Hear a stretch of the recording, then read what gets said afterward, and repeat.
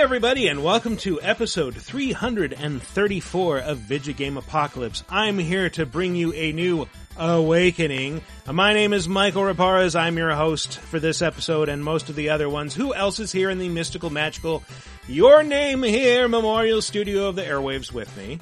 Disgraced Sonic cosplayer Chris Antista. And host that's sure to put you to sleep, Matthew Allen. And special guest number one. You'd think he'd know to have a prepared nickname by now, Chris Baker. And special guest number two. Whoa. Hey, shut up. It's me, it's Brett. Yeah. We are pulling out all the stops on this episode. This is going to be an amazing episode where we dig in and talk about Zeldas, but not just any Zeldas. Zelda's the dog, by the way. Yeah, Zelda is the dog. We named the dog Zelda. But this week, obviously, Zelda Link's Awakening, the remake, is coming to Switch. Remaking. Yeah. Link's Remakening is coming to Switch. It's very cute. We're all very excited. I'm tired of all these good games coming out in like a 2-week period. Yeah, please stop. To mark this occasion, we thought it'd be fun to talk about, I think, did you come the up brand new season of Elm Street Nightmare on patreon.com/lasertime, focusing on the Child's Play series and Chucky? Yes, That's why I came on. Yeah. Thank you for getting that plug in, Michael. I appreciate that very much. Rocktober months for VGM, well, which is is Rocktember. Rocktember, everybody. I'm sorry. You gotta take these opportunities where you can get them. But why? Can you say yet why you're cramming in all these appearances? I know why he was sued by an FM DJ for Rocktober. And I said, oh yeah? Well, guess what? Rocktember, the one no one asked for or wanted. But yeah, I mean, I'm in between. I have a week off. I posted online. I left Capcom a week ago, so this is my week in between this and my next gig. So a little information still to come on where I'm going, but be sure to, let everyone know. But definitely, since you were texting me, Michael, about, hey, which Zelda is the best or whatever it was, and I'm like, actually, great timing because I got nothing to do this week. Yeah. Other than, and you really needed to start talking about it before you started your new job at MoviePass, which I still think is a mistake. It was that or Suncoast, and I'm like, man, one of these has got a big future ahead of it. I'm just going to blow the lid off it. Brett's going to be the new voice of Movie Phone. It's going to be Mr. Movie. Why don't you just tell me the name? I thought no one's really tried a Patreon of just call me and I'll tell you what movies to see. But the Warriors every time. The Warriors. Every time it's the Warriors or it's Flight of the Navigator. It's like there you go. The only two movies. I thought that was going to be going an even more pathetic direction. Like, has ever done a Patreon for call me? I'll be your friend. We can talk. If you. I can assure you that's not sustainable. You will not have to ask me to leave. I will know when. But yeah, Zelda Link's Awakening coming to Switch, and what is special about this game? Among other things, I guess one thing is that it's not set in Hyrule. It's not, Michael. It was actually the first Zelda game not set in Hyrule, I think. Koholint Island. Oh yeah. The domain of the windfish. Yes. Which sleeps, forever dreaming. In an egg. Yeah.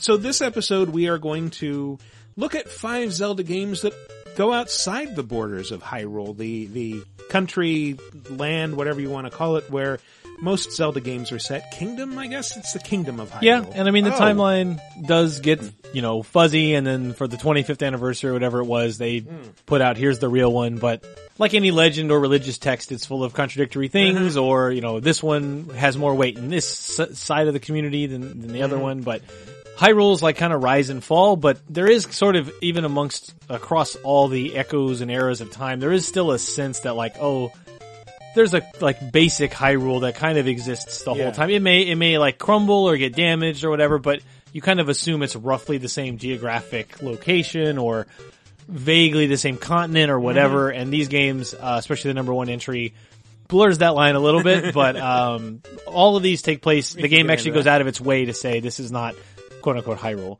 This is some other kingdom or place, and we've bothered to name it something else. Yeah. Well, Michael, you were actually talking. You're like, it's the first that wasn't in Hyrule, but it's not like there were that many Zelda games out when Link's Awakening first came out, right? Was this the fourth? This is the fifth. This is the fourth. Yeah, the fourth. Yeah, so, Was so I guess the reason before or after the CDI ones, which don't count. Stop it. I mean, I guess the reason I bring that up is because it could have been a thing the series did on the reg at that point. It's like, oh, it's the fourth one in. Maybe they won't be in Hyrule anymore. And then they kept, we'll go back. Yeah, and we'll every just once in a while they take a sojourn. Every game just kind of reshapes Hyrule to its needs. But there's always certain things that are consistent. There's always a castle, except for in the very first game. There's always a Death Mountain. There's always a lighthouse. Yep. Lots of lighthouses, lots of different Elizabeths. There was a lot of experimentation and things. I feel things didn't like totally solidify. It took a while because even Zelda 1 and 2 are obviously very different, and then Link to the Past is a bigger budget, prettier, more thoughtful version of Zelda 1 with a little bit of narrative actually moving you along. But then Link's Awakening is this brilliant one-off that's full of like quirky characters, and it's a very bizarre island you're on. But then Ocarina to me is the one that kind of starts setting patterns where it's like, well, we're kind of going to do the Link to the Past bit again with 3 things and then a quest to find more smaller things. And that's why at a glance at the list, never mind. I don't want to spoil anything, but I thought it's because they were all portables. Like the rule of it having to be Hyrule hadn't really been established yet because there were only like 3 real Zeldas. Yeah, it is interesting. Most of these are handhelds. Yeah. Most, if not all, actually. Except for one that ended up being on a handheld. What's number 5, Michael? Well, we'll get into that right after this. Would you like exclusive bonus podcast commentaries and more from the LaserTime crew? Then we strongly encourage you to support this show on patreon.com/lasertime. It supports not only this show, but all the rest of the LaserTime network. You'll get commentaries, play games with the hosts, see exclusive videos first, and receive an uncut weekly ad-free podcast bonus time. Speaking of which, here's a quick taste. That's how you end up crying to a Fleetwood Mac grandma montage 1 in the morning. We've all been there. Not me. Welcome to the club. Welcome to the club.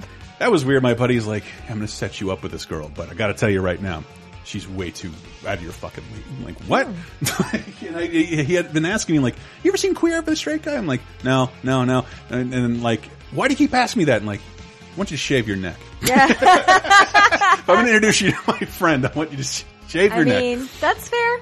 I like someone bringing it up bluntly to me, but you know, I tend to shave about once a week because of course, my reaction is like, "Fuck that! No, not fuck that. No, I'm willing to change." It is good to have a friend who will give you that feedback. I was just talking about that the other weekend.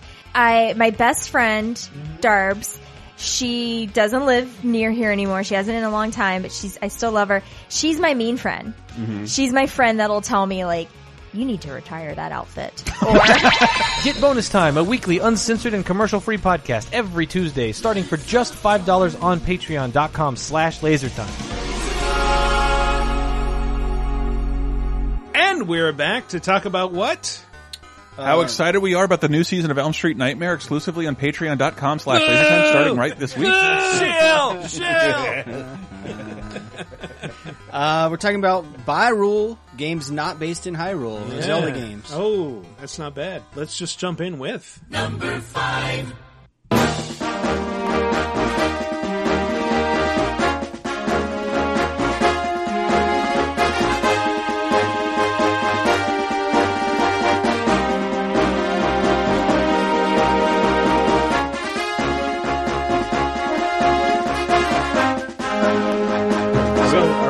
The game here is I play a bit of the theme song of this game, and one of you try to guess it before Brett does. I already know the answer. Yeah, I know you know the answer, but hold on a second. Does anyone know what this is? So is that from the game itself, or was that from a trailer? That is from the game itself. From the game. Is this That is the ending fanfare to the game Trog.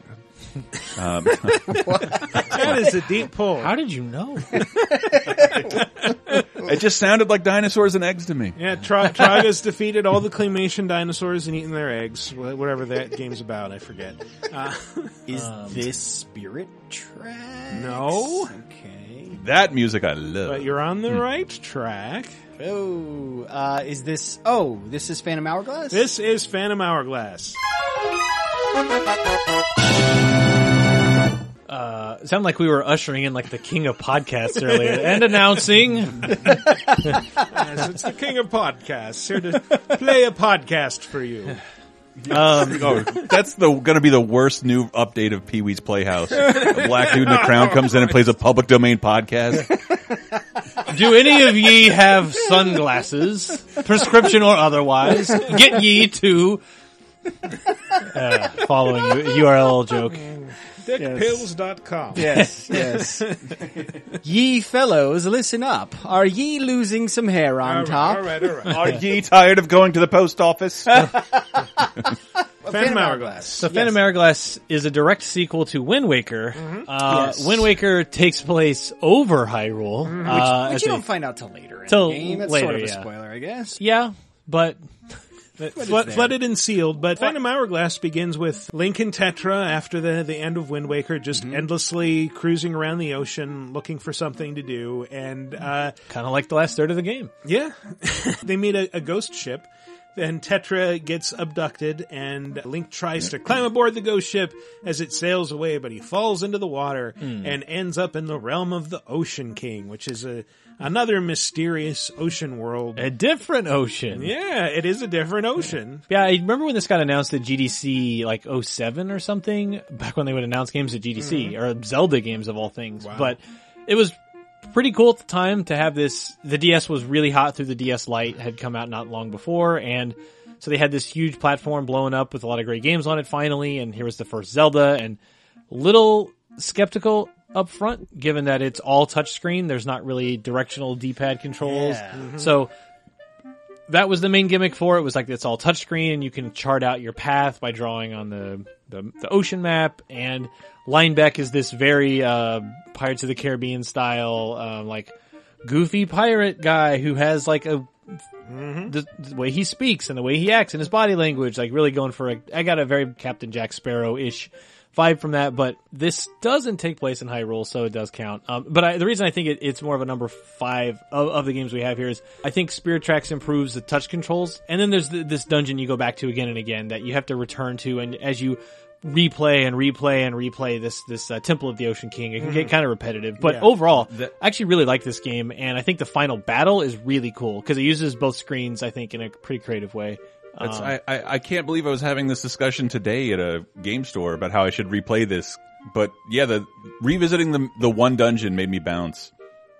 Yeah, it's repetitive. For some reason it didn't bother me as much as other folks, but it is definitely when you get there and you're like, oh, this. Okay, well, never mind. I do remember my hand cramping a lot. Like the stylus control thing, I didn't an Animal Crossing game do this as well, where you had to walk around with the stylus. Like there were a couple games where I was like, I learned to literally hold the stylus like between my like ring finger and pinky finger, like when I wasn't using it, and then I would switch really quickly. Well, it was the weirdest thing. That launch port of Mario 64 made you do that. And you could use the D-pad. Could you? Pretty sure. Well, it wasn't Is that the as one good that as had an the thumb analog thing. Well, it definitely Yeah. wasn't, yeah. Is that the one that had the thumb thing on the strap? That Yes. was Yeah. But then the problem with that was that like it was making you do that, but then all the action was happening in the top screen, away from the touch screen. Well, so. one thing I was going to say about this title that I wish every game with a map on DS did, it let you take the map and pull it down to the bottom screen and make notes on it with the stylus, which is something that like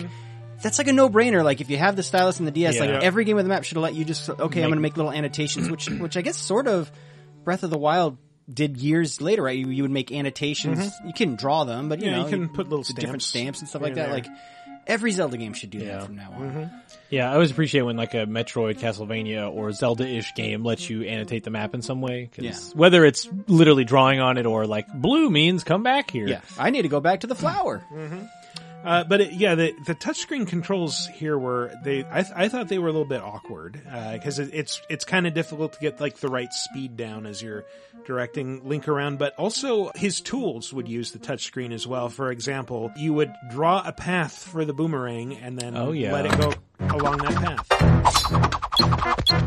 So, but that was kind of cool. You can just like draw a little line and say like, oh, I want it to hit this switch and this switch, and then it'll come back and like, yep, it'll just do that. Yeah. I did an article long ago called, man, what was it? It was like console cameos at Games Radar, where it was like game consoles appearing in games. And there's a DS island in Phantom Hourglass that you can sail up to, and it's literally just a giant DS shaped island.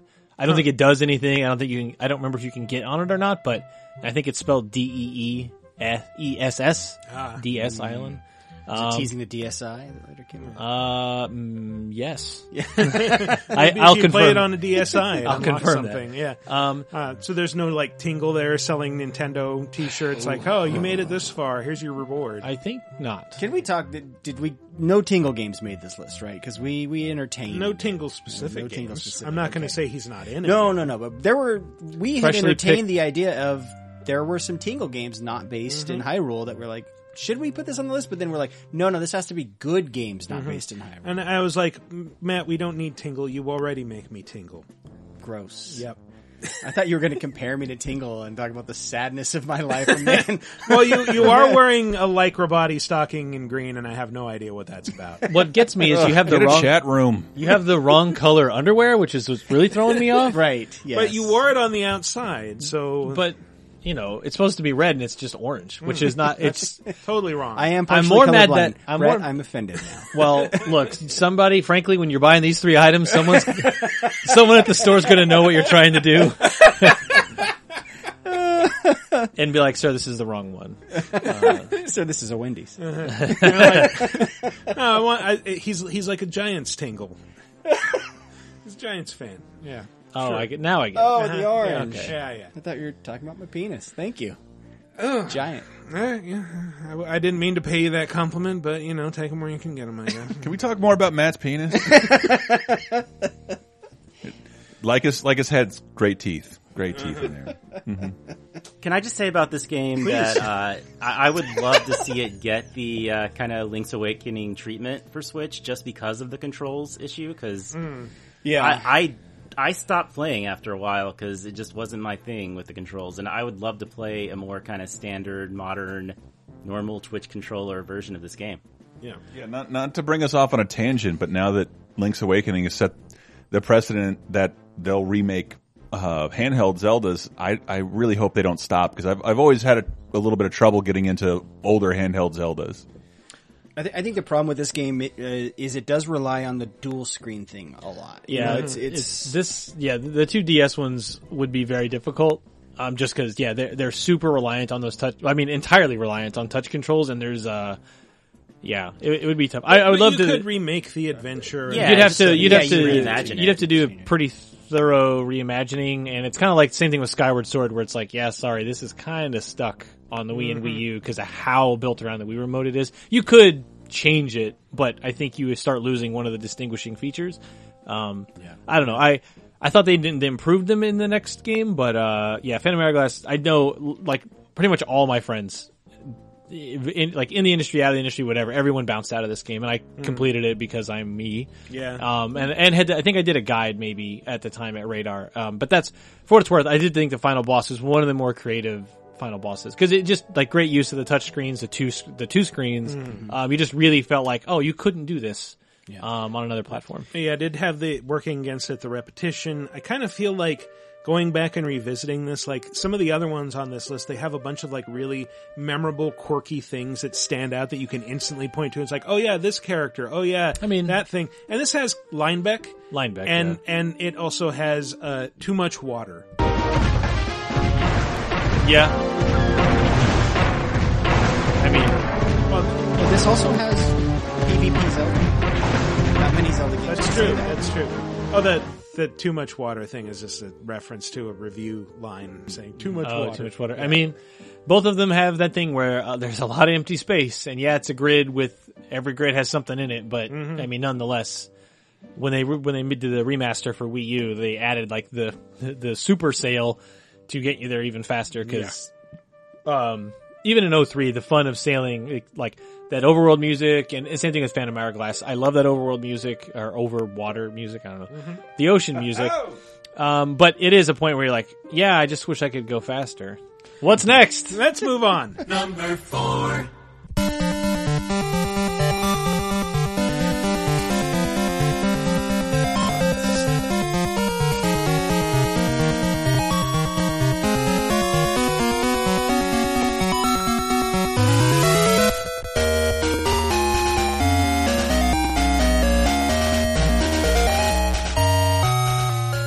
So wait, am I supposed to jump in before Brett guesses it? Yes, Is it okay. Brett knows what all of these are, and Okay. even if he didn't help me plan the list, he would recognize the music. This is one of the immediately. oracles. Yes.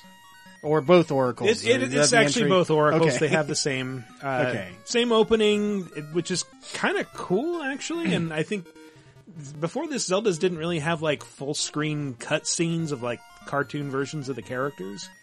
I mean, Link's Awakening was the first one where you got the like Link holding onto the rope and the rope's tied around his arm. yeah, and that, yeah. it's just that one image, really. And then there is like a brief vignette of at the beginning and end of the game. yeah, Remember, we would play through entire games just to see a Oh, yeah. fucking JPEG back Yeah. in the day. It was like, I beat Street Fighter 2! There's Guile in all his Yeah. glory! Or- You've been seeing him the entire game. Or do literally like I got to be Rescue Rangers just to see a lower res version of the art from the show that I watch every day.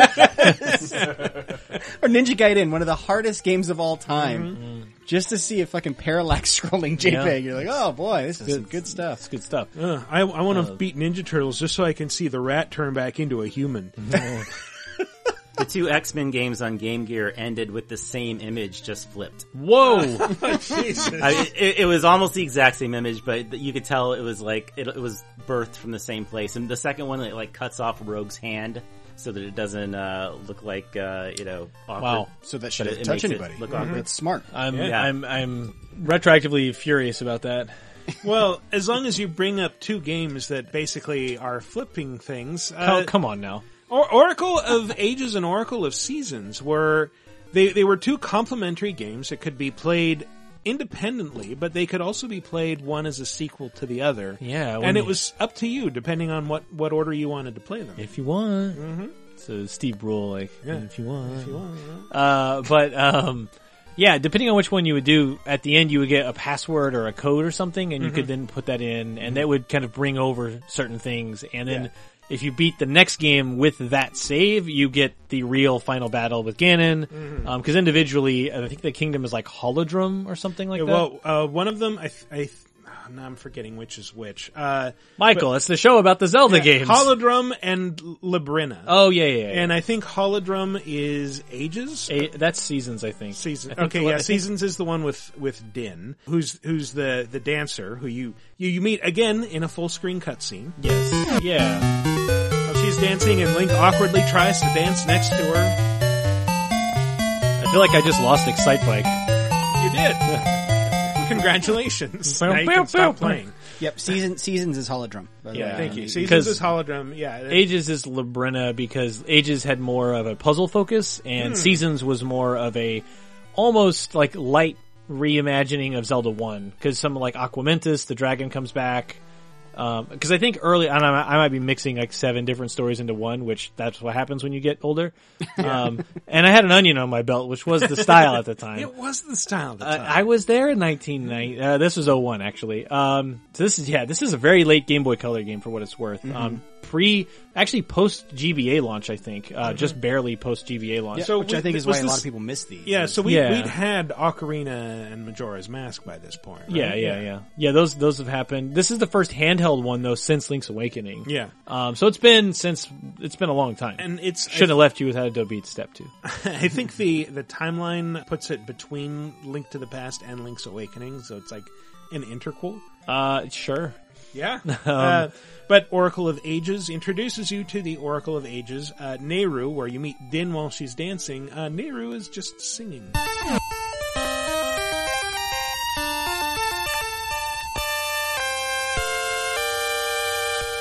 She has a really weird voice. Is she a robot? Yes. To be honest, there's so much lore in these two games that they've never gone back to.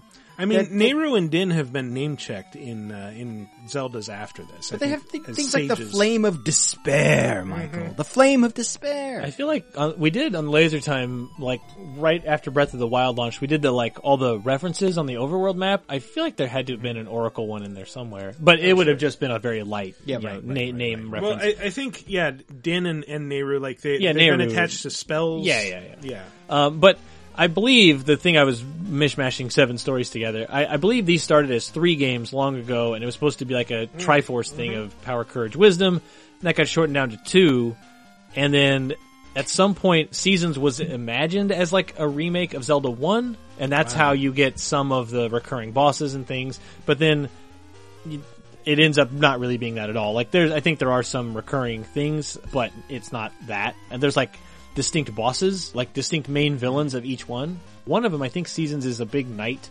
I forget his name. But anyway, these kind of unique characters, and then the goal is if you should play them both, and then fight Ganon and get the real ending. I'm just really glad they didn't stick with this, because this is the Pokemon model. For years it was like, on every handheld we're going to have 2 versions of it. But these are at least more distinct than a Gold and Silver are. Well, the 2 bosses at the end that resurrect Ganon, they're called... is it Twinrova? Twinrova, Twinrovia? Let me look it up real quick. But they're these 2 Return Gerudo from Ocarina witches, and they...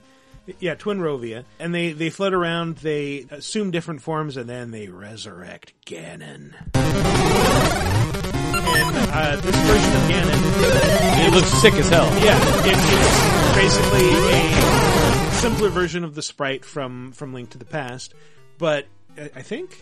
you're looking very doubtful. No, I think it's just a more stylized version, because the Link to the Past Ganon still is very Pigman looking thing, and the Oracle one I felt starts to get more like almost anime or he's still pretty Pigman. I mean, he's definitely a pig monster, but he looks, I don't know, slightly more stylized and cartoonish than the Link to the Past one always felt. I've tried to approximate a pig becoming a large magician. Ganon! Not like that. This version of Ganon... He's a whiz pig! What the hell? It's an imperfect resurrection because he needs Link's blood or Zelda's blood to... So he's like mindless, right? Yeah, he's a big dummy. And he he's needs just Zelda's like, blood. destroy everything. Me Ganon, evil king. Do you have this sprite up? Am I thinking of the right sprite? Let me look. Take a look. But I feel like my memory of this was that he looked a little more stylized. If you just finish like one of the games on their own, then you get like this little post-credits ending where like Twinrovia is watching you, and then it does like a close-up of one of the witches' faces. And if you just stop there, then that's it. But why would you stop there when you've got 2 halves of an adventure that you can pay 2 separate prices for? Yes, and they're both what, $40, maybe $30? They were probably both $30 at debut. Yeah. But I don't feel like these are 2 halves. I feel like these were both legitimate games, and then it just so happened that, hey, we launched 2 Zelda games on the same day. But it reuses a lot of assets from Link's Awakening, so they saved some money there. Yeah. But I thought they were pretty cool. That's not the sprite I'm thinking of. No, it is. Yeah, that's it. He looks pretty cool. He's got like a sweet suit of armor on. He's still piggish, but I don't know. His face isn't like as flat or narrow. I don't know. Anyway, the Ganon sprite is great. Sure. Chris's, did either of you play this at all? Yeah, I did. It was actually one of the first things I played on my Game Boy Advance, even though it was Game Boy Color. Yeah, I just remember stretching it and being okay with that.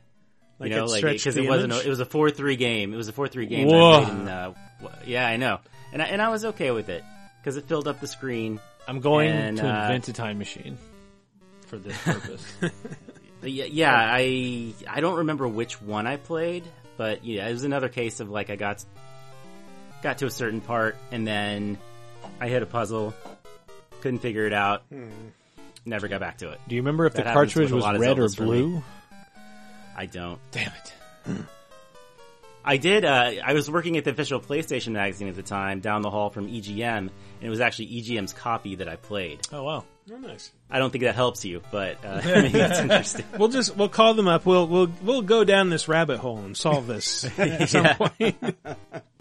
Find your old save somewhere. Was Capcom involved in making these? I think these are part of the... Yeah, they were. Yeah, these are the Capcom deals. Yeah, that would then transition over to Minish Cap. Yeah. Which is also great, but set in Hyrule, so it doesn't qualify for this list. Minish Cap, A+. Yes, absolutely. But yeah, set in Hyrule, unlike this one. Number 3. Very much not set in Hyrule.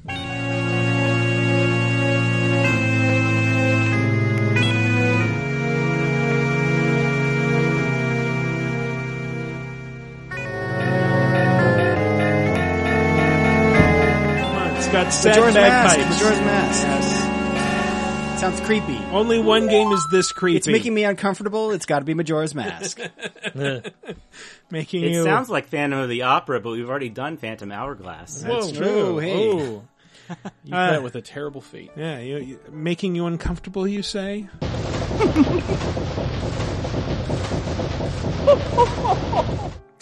The mask seller, who may be a stand-in for the devil, who knows, is there to laugh at you in your situation. I feel like this game might be responsible for some of my anxiety as an adult. Like, I don't even need to go to therapy. He's like, well, why do you feel the way you do? Well, did you play Majora's Mask? Mm-hmm. Oh, Jesus, fuck that. This game, even the updated 3DS version feels fucking haunted.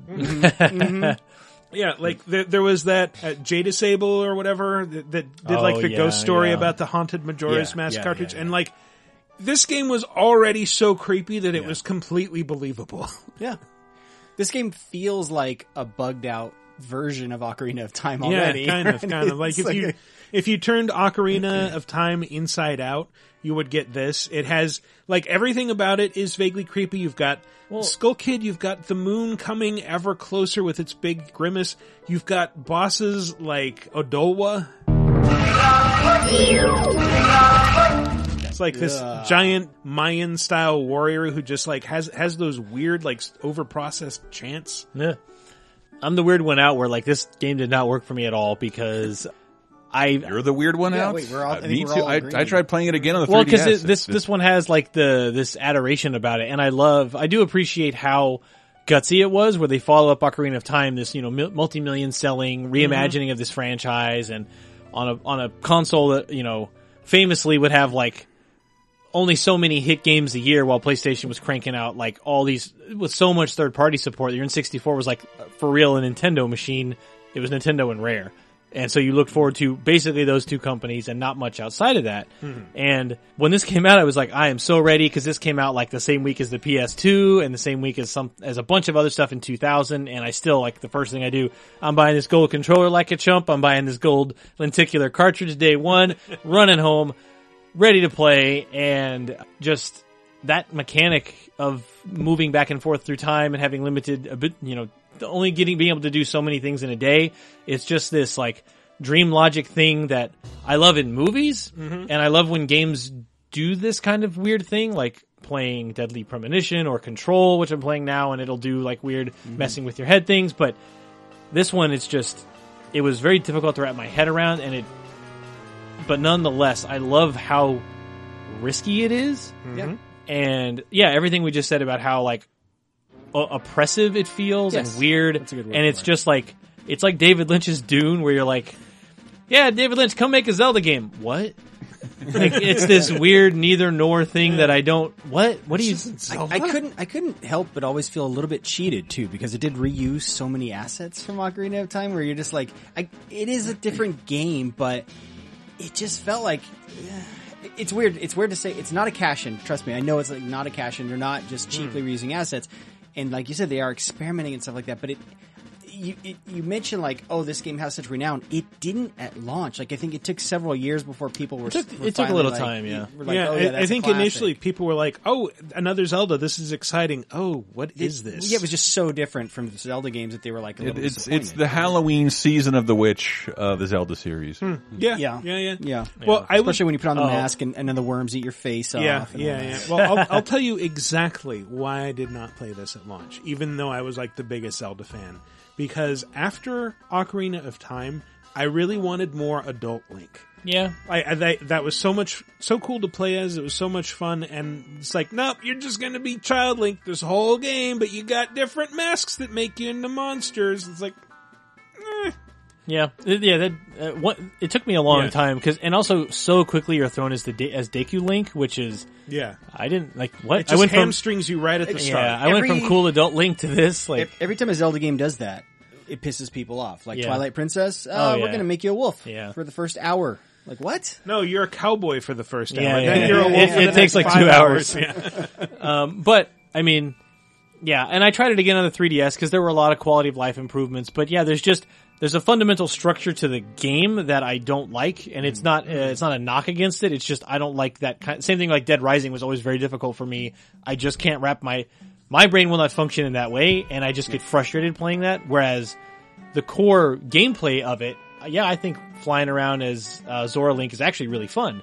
And I think the lore stuff that happens in it and walking around Termina, which is where this takes place, is a very cool place.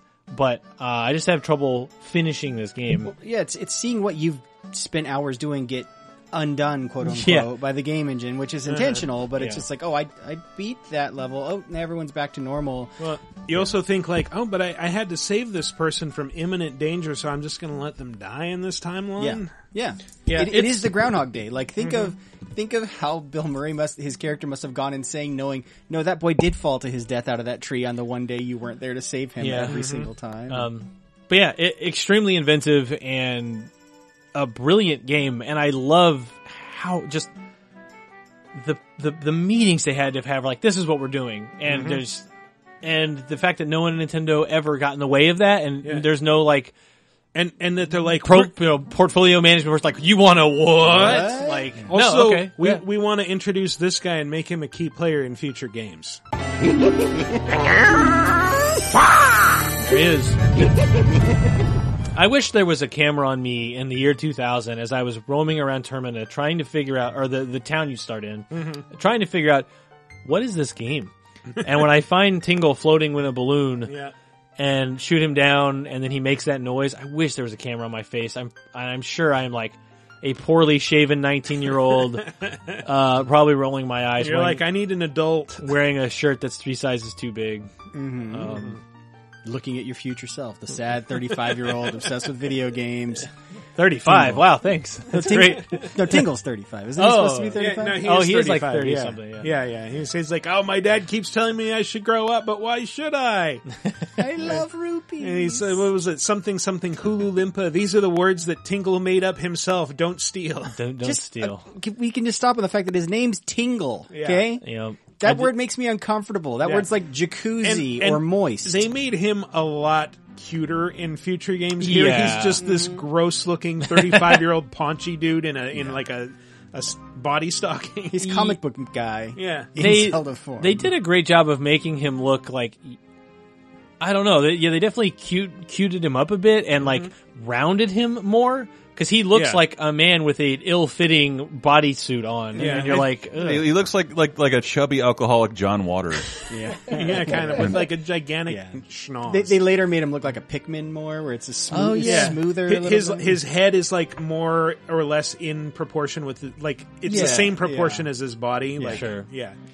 Yes. But Termina is a very cool place and full of weird, like, one-off, like, bespoke moments all over the place. It's such a cool thing. Like, that's a location where I'm like, if you're ever going to make this Netflix Zelda series, just set it there and have a bunch of weird stuff happen for a whole season and then save the day. Let's go. Yeah. I love it. Yeah.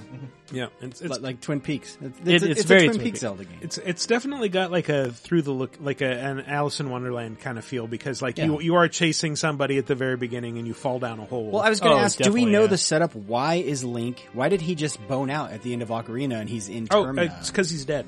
That's the thing. Yeah. You know, no, I don't know. I kind of like the fan theory that like this is Link's basically like test of the afterlife or whatever. That like, oh no, he's actually dead, and this is his passage to the next world, and he has to save this sort of limbo that he's stuck in. I thought this was just Child Link good future. It is, yeah. Officially, but he survives. Yeah. But I just like that theory. It's interesting. But I love like, he's going to die someday. He dies of old age, whatever. Yeah. But, I mean, the game is so dreamlike in that sense that it is a fun theory. You just sound like you were having a stroke. This is Child Link good future. Like this is what the Zelda timeline does to people. Child Link exploring the Bardo. I was just saying 4 nouns. Maybe I am having a stroke then. Do you guys smell almonds? A little bit. Okay. Oh wow, we're both stroking and burnt at toast. I definitely hear I just said out loud we're both stroking at the same time. And gross. Anyone else have any memories, fond or otherwise? I wish this is that artsy Zelda. I really wish I could get into, but I find it fucking insufferable and like it's really tough to move through. Even the enhanced 3DS version, which I bought day one. Yeah, same. And I still have the 3DS, the 3DS Majora's Mask design that's gold, which kind of irked me because we did a video on Laser Time about the gold history of Zelda, where there's actually like the gold standard, we called it for some reason. But there's more things that aren't gold than are, but whatever. But I was really hoping that Majora's Mask, because they already had a gold Zelda themed 3DS, and I thought for sure there would be this cool like purple and black themed after the box to Majora's Mask, and instead it was just gold again. I'm like, oh man. But I have numerous times considered the next Zelda tattoo as the mask. Oh. The Jim Carrey mask. Yeah. But Somebody stop him. Smokin'. Man, those are both good. His famous quote, Stephen Hawking?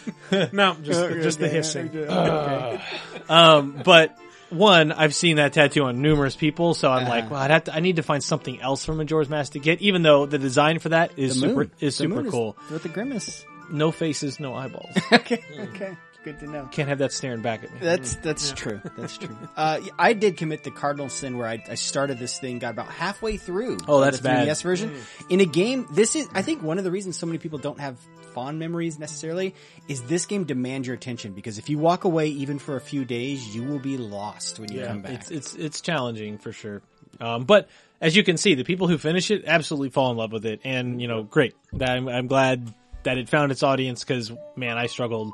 But I love Zelda as a whole, so I'm glad it made it out. Yeah, those people are monsters. And the people who make it to the end get to be Oni Link, which is pretty cool. It's pretty neat. I love the ending of the giants holding up the moon and stopping. Yeah. It's a cool scene.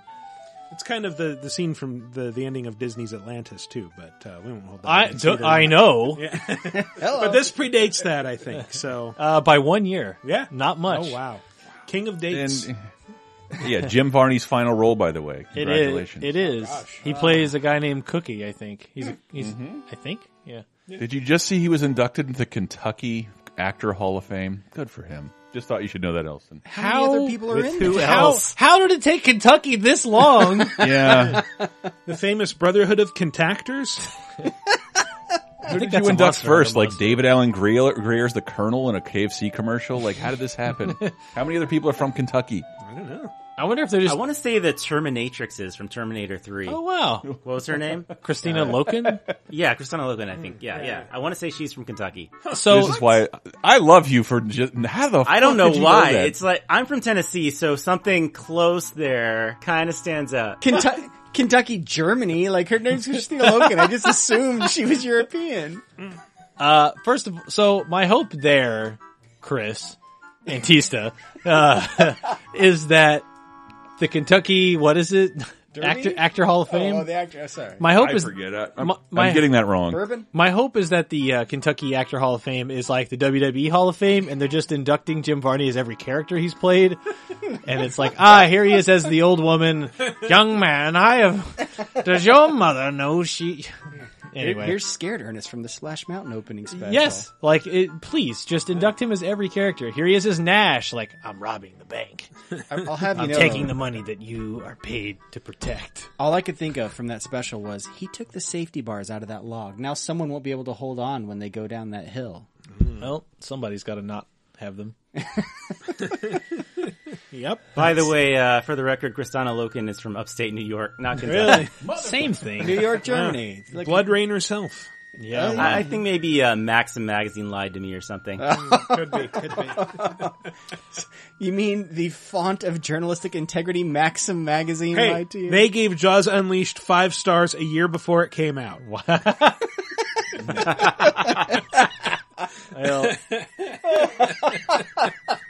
All right. as someone growing up near Paducah, Kentucky, I'll take anything we can get, man. Ain't nobody coming. Paducah. They're named after what Popeye calls his enemies? Never mind. That's Palooka. Why didn't anybody get my 1930s reference? I got it. How can you still have them? I don't know. He's kept them in pristine condition. They're mint. All right. By the way, famous wrestler Ricochet, also from Paducah. Mm-hmm. The Paducah Puma, they used to call him. Nice. Anyway, stop me or I will go on with I wrestling. will. Yes, please do. Here we go.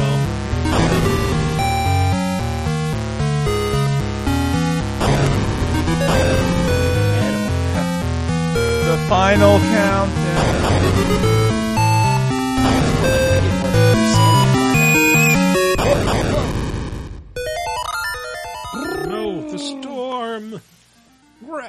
This is Link's Awakening. This is Link's Awakening. And original. while we don't normally put the new release inspiration for the top 5 in the top 5 itself, we're making an not. exception We're putting because the old game. this is the old game, yeah. This Well, is and the, this the started- original. This set the precedent for the entire list, really. Was Koholint Island, and I mean, obviously, it's weird that it's sort of a spoiler now because the game is new again. So if you care about the plot points of Link's Awakening, I'm speaking like this so you can get your phone out of your pocket. And it's a dream. Bruce Willis so- is dead. I think they spoiled it during the trailer when they Okay, showed off good. the new one. Good. So yeah, it's like his Link sets out on a raft after A Link to the Past. Big storm shatters the raft. He wakes up on an island, and then it's goes through this adventure, wakes the windfish, blah blah blah, and then wakes up back adrift amongst the driftwood of his raft, but then sees the windfish flying overhead. So was it a dream? And but it's just at a time when games weren't like everything wasn't super set in stone still just yet. And the NES, Super NES, just 8 and 16-bit era, not unique to NES necessarily, but games were just very experimental and weird, and they would be experimental and weird even with these AAA franchises. And to get a game that kind of looked like an approximation of Link to the Past, because it didn't use assets necessarily, but it had similar art direction, like the trees are the same and the rounded edges of the map are the same. Inglorious dot matrix. Dot matrix, and it looked great. The only reason I never finished it was my Game Boy was stolen, so I never got to finish this. And then I've played through it halfway twice now, and love it. Like it is such a cute, interesting game that has all these fun cameos, and because it's it's a dream, or is it?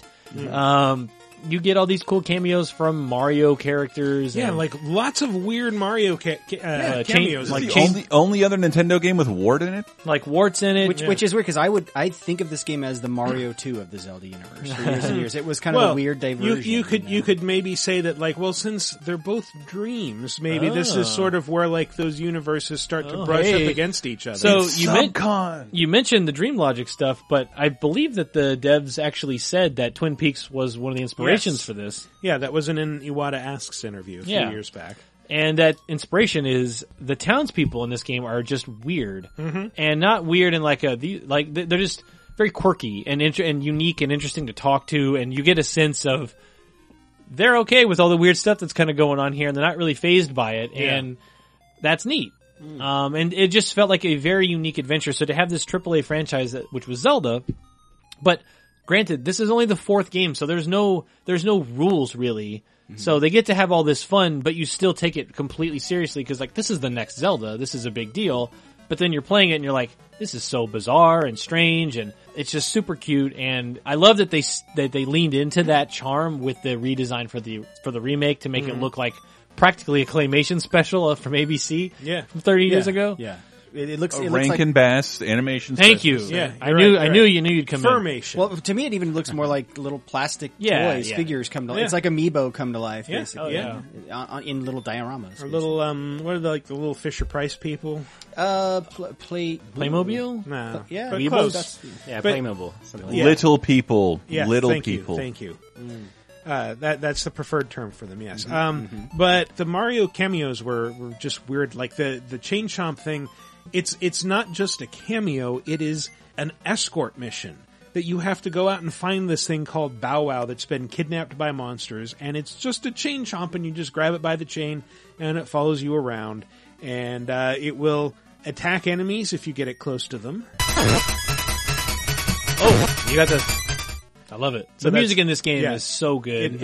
It's really cool. Tal Heights, one of the absolute best Zelda songs of all time. And yeah, like you said, Wart appears as a character named Mamu, and he charges you 300 rupees to give you, like, he's gonna sing a special unreleased cut for you, and it is one of the worst songs ever to appear in any Zelda game ever.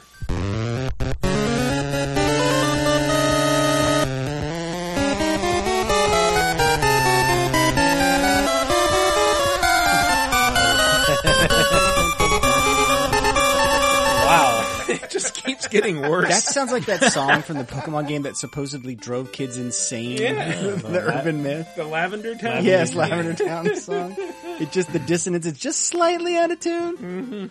It's pretty great. But it's a song that you learn, and it's so bad that it brings dead things back to life. Sounds like it.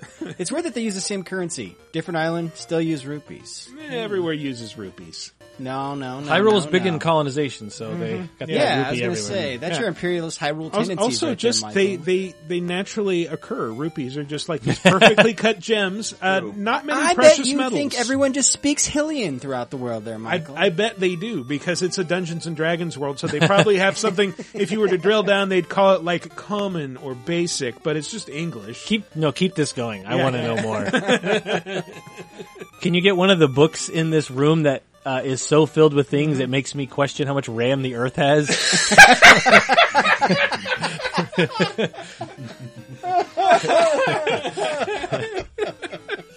This isn't even the room where I keep all my collectibles. yeah, you should see that room. Yeah, it's the next room. The joke occurred to me, and I've been waiting for the right occasion. It's a good one. But It's good. You have such a good sense of humor. no, I love it. That's just jealousy.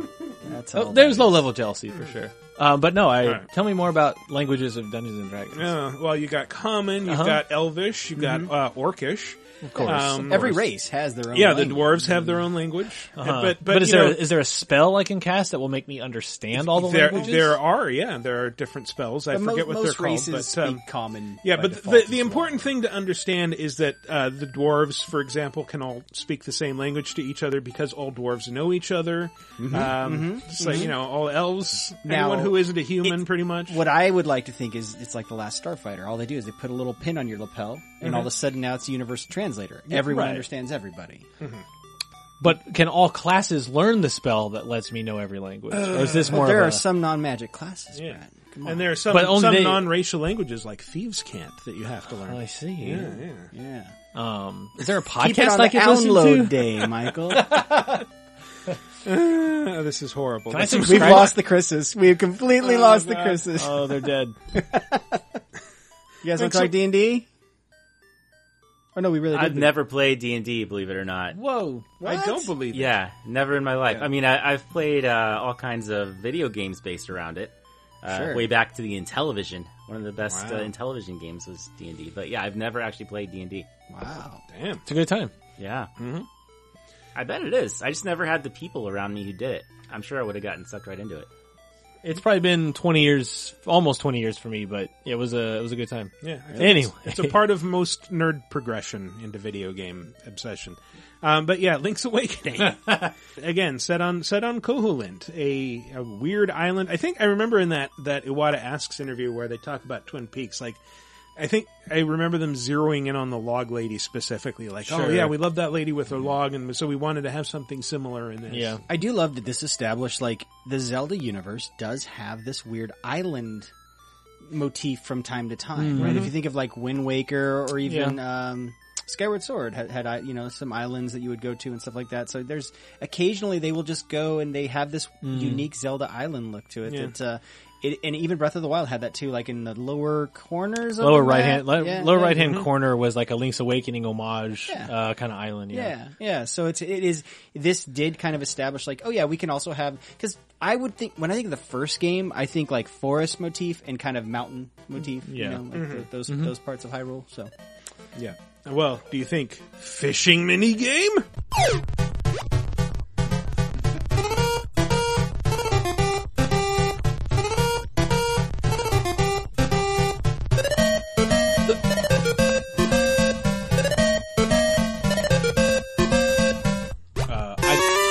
Jesus, very loud payoff. yeah, I like Fish! I like the little whoop when it comes right before you get it. What is there some like government requirement that Japan add a fishing minigame to everything? I think since this, yeah. It's on an island, dude. A lot of people in Japan fish. I'm gonna call that though. That might be the fishing minigame song. That's the pooping song for me now. It's like the perfect little. Never mind. I didn't need to know that. Yes, you did. I can't get it done that No, fast. I want to know exactly what it sounds like. You should put a sign up on your desk that says "Gone Turd." That's how I shorten Tyler Durden. Right. Turden. I mean, I would do that if I didn't announce it at work every time I had to. Hey guys, I'm gonna go drop a deuce. Everybody, gonna take a shit. Might be 15, Can't- might be 5, can't really tell.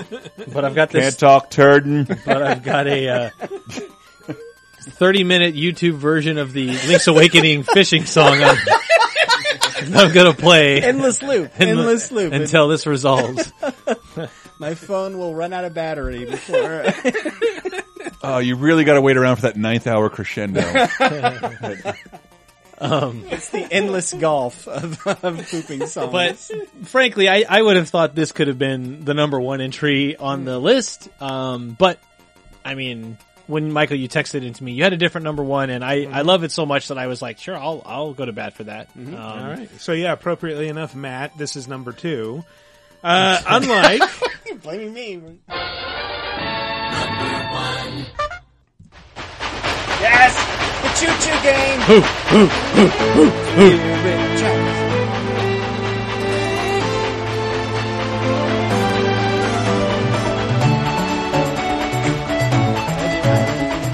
Give me them flutes. I need the woodwinds to live.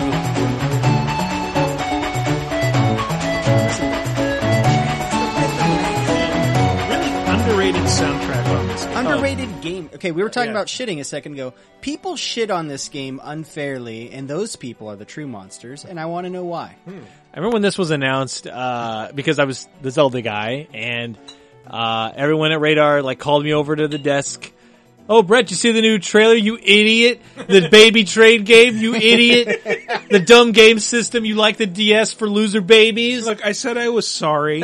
It was you and everyone else. And I'm like, I do not remember doing that. yeah, you probably didn't because you were on board, all aboard, pretty early. But this game is, so I feel like it's on the DS and it has the same touchscreen exclusive stuff, but I feel like it was a little more responsive, and just the overall game design was nowhere near as repetitive as Phantom Hourglass, and instead of a big ocean, it's a bunch of interconnecting train tracks, which on paper gives you even less area to roam because you have to stay to this a fixed track, but the number of like weird encounters you have on the train tracks, the feeling of actually like conducting the train back and forth, the incredible train music that it plays when you're on the train. Oh, let's hear some of that. Why not? It's serious. Woo! Oh, here comes the chug. Man, I love this song so much. Also, The whole time I was going through Japan on a train, I'm humming this song. It's fantastic. Yeah.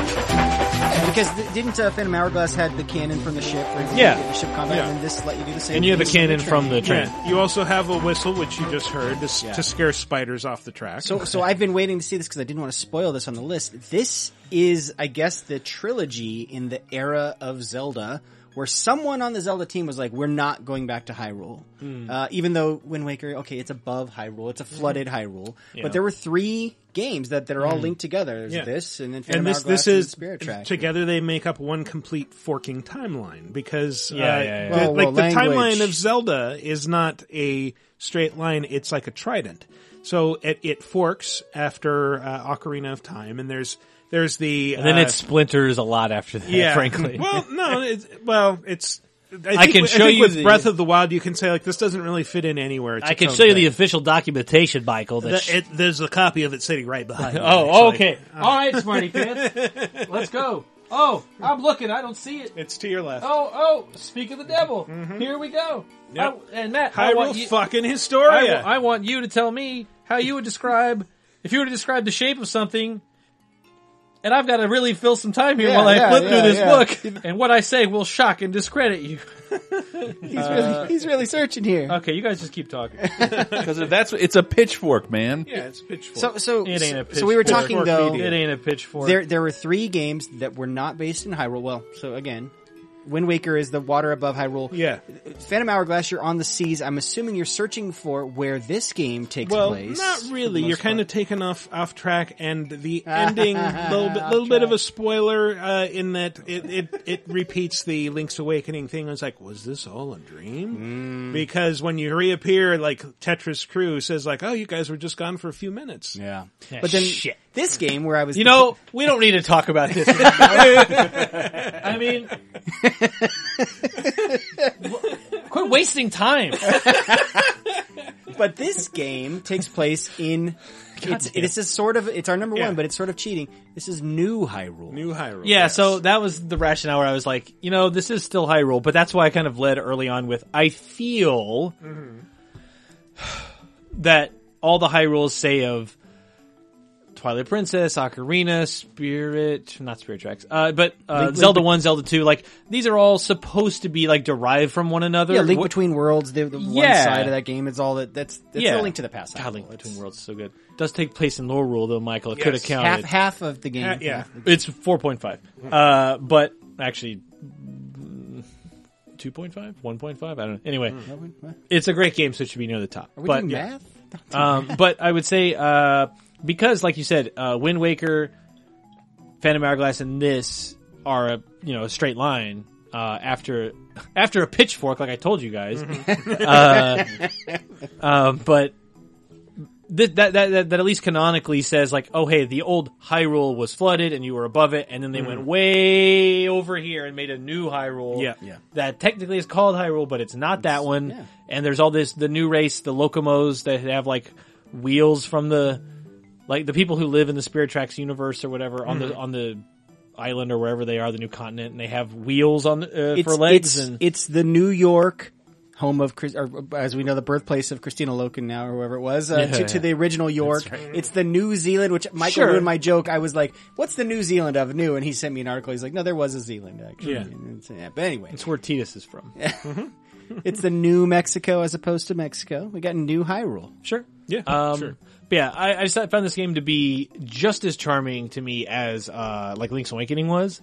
Full of bizarre, interesting, fun characters. And I thought the final battle of this was really creative. And just making great use of the technology. A lot of final bosses, especially in Zelda games, I remember them, but they are, as much as I love the drama of that encounter with Ganon at the end of Ocarina of Time, just like my mouth drops the first time in 98, seeing that, seeing the horns come out and he pulls the swords out and it says Ganon when he's been Ganondorf the whole time. Just floored by things like that. And nonetheless, the battle itself is kind of straightforward, whereas I thought technologically Phantom Hourglass and Spirit Tracks especially had just interesting uses of, I don't think I've done this thing before. The way that they're making me battle this enemy, I've never done this. And that's a cool way to wrap up the game. And it's super cute and clever. And much like Phantom Hourglass, it'd be great if they could remake it, but it's so tied to the DS. There's even a bit in this where you close the lid to stamp. Yes. Fuck, that's to stamp a thing, and then you have to open it again. Like the passport. It's like yeah. Well, it also introduced. I think this was like one of the times that Zelda was most involved in the action, in that she becomes a ghost. Oh yeah, that's so good. And then she can possess suits of armor or dark nuts, depending on how you want to look at them. And then you do the Phantom Hourglass thing where you trace a little path for her to walk, and she does.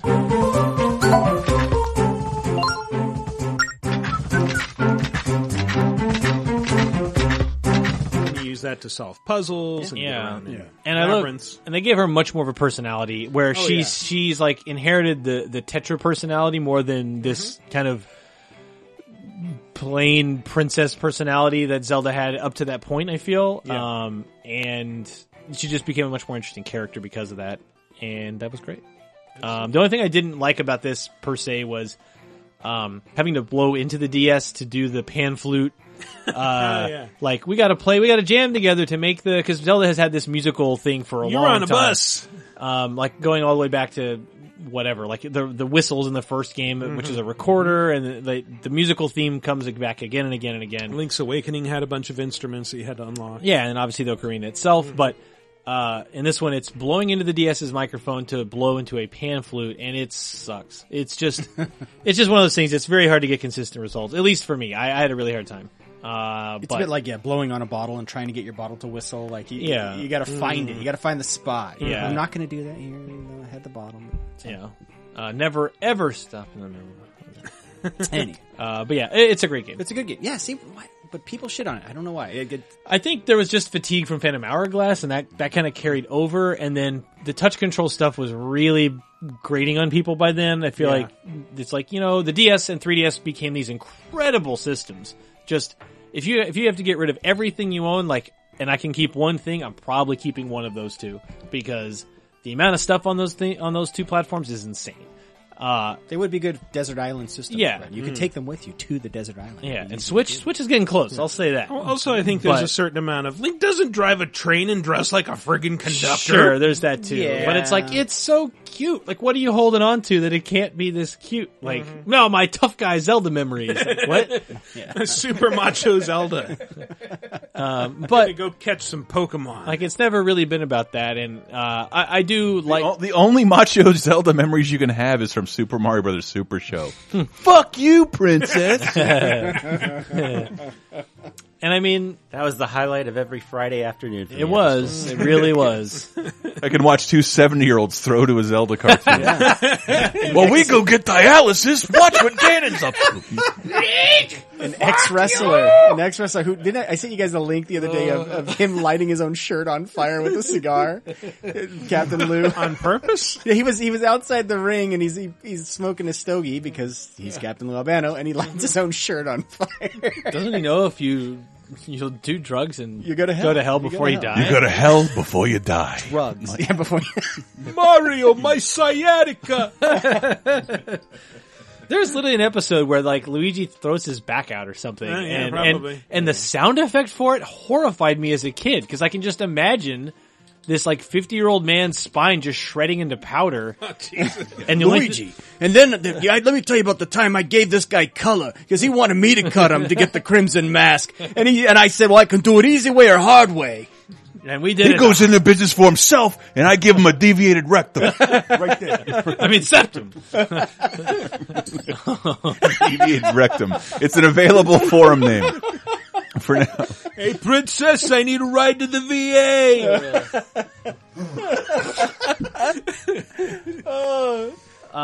But that's not in this game.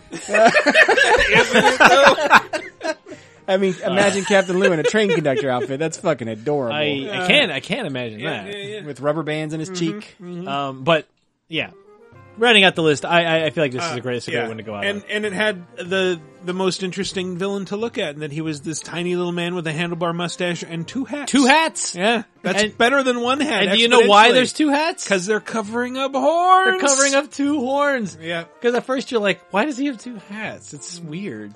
But I get it. Fashion thing. It's like the two ties from Back to the Future. And it definitely has the comedic sensibilities and timing of one of those old claymation shows or whatever where I swear there's all kind it's very clear he's the villain and we all know he's the villain. Yeah, and yeah. the game's like wink wink, and we know, and the game's just having a good time. And then I swear there's moments where his horn just straight up shows and everyone's just don't look. I mean, I don't know. I just feel like there's so much charm and energy coming out of that game where, I definitely understand how and why people would have overlooked it at the time. Cause there was fatigue definitely, like I was saying, of touchscreen controls, motion controls, all that stuff by 2009 when this came out was enough. Yeah. And to have this come out as yet another Zelda game relying entirely on it, and there hadn't been a console one since Twilight Princess in 2006, so it's been a minute. Well, yeah, the one thing I don't think we've explicitly said it here. We talked about a lot of these games aren't based in Hyrule, they're handhelds. The games where they don't base it in Hyrule, it's almost like they feel more freedom to experiment and try different things, right? So you get the train game, you get the pirate ship game, you get the fucking the dream game. So it's this game is the perfect. It's like, well, why can't Zelda go have a train thing? This is the weird excursion game that's off to the side here. It's not going to hurt anybody. It's not going to hurt your main series Zelda memories. Yeah. Any franchise that gets into the double digits, it's let them play. Yeah. Let the devs Yeah. devs have some fun and figure out new ways to do things. Because I don't want to play the same game 20 times. Oh, really? I want the same Sonic game every year. You're concerned That's about your what it Zelda looks like. lore? Let me show you a little game called Smash over here. It's fucking... Those are toys playing in a toy box. That's true. That is true. Yes. I assume. I still hold that as the strict canon of the game. I wonder if that will be the surprise ending to this Link's Awakening. Because it man. looks like toys instead of a dream. Oh, it's my just going to God. be It's just going to be Master A grown- Hand reaching down and pulling him away. 35-year-old Tingle playing with his Zelda Oh, toys. my That's God. the surprise ending. In a snow globe.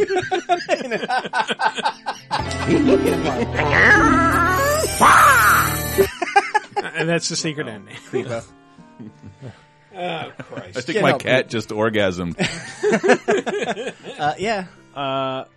That's the list. Yeah. I don't know how you guys end it, so is that Generally it? like that. One last thing to say, I Sure, think, to close it out. Please. Prominent Kentucky actors actually do include George Clooney, Johnny Depp, and Jennifer Lawrence. Well, it's no surprise, Ernest. It took him He's not just the Marvel guy. Isn't Billy Bob Thornton in there too? Because him and Jim Varney were. I want to say he's Arkansas, but I don't know. I think he's in Arkansas. Oh, okay, because him and Varney were friends. Really? For a long time. That was when he was Tombstone Billy Bob, where he's a little heavier back then. I only know Jim Varney. Yeah. All right. My Billy Bob Thornton knowledge is effectively zero. Mine starts and stops at Tombstone, one of the greatest westerns of all time. Some people call it a Kaiser Blade. I call it a Sling Blade. Reckon I'm running out of plasma charges. It's still the best Mad TV skit of all time. Okay. Sling Blade 2, The Reckoning. Where it's just like in the year 9000 or something. And it's just, reckon I'm running out of plasma charges. And I laughed for 8 years. And still. All right, perfect. Well, that's been our top 5. Thanks Also to everyone not who so. made this so memorable, even though it wasn't set in Hyrule.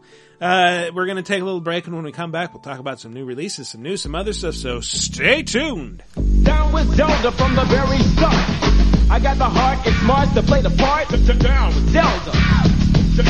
Creeping through with an overhead view, cause a man's gotta do what a man's gotta do. So I stay on track, collect the fact, never cut slack, and I always watch my back for Jack.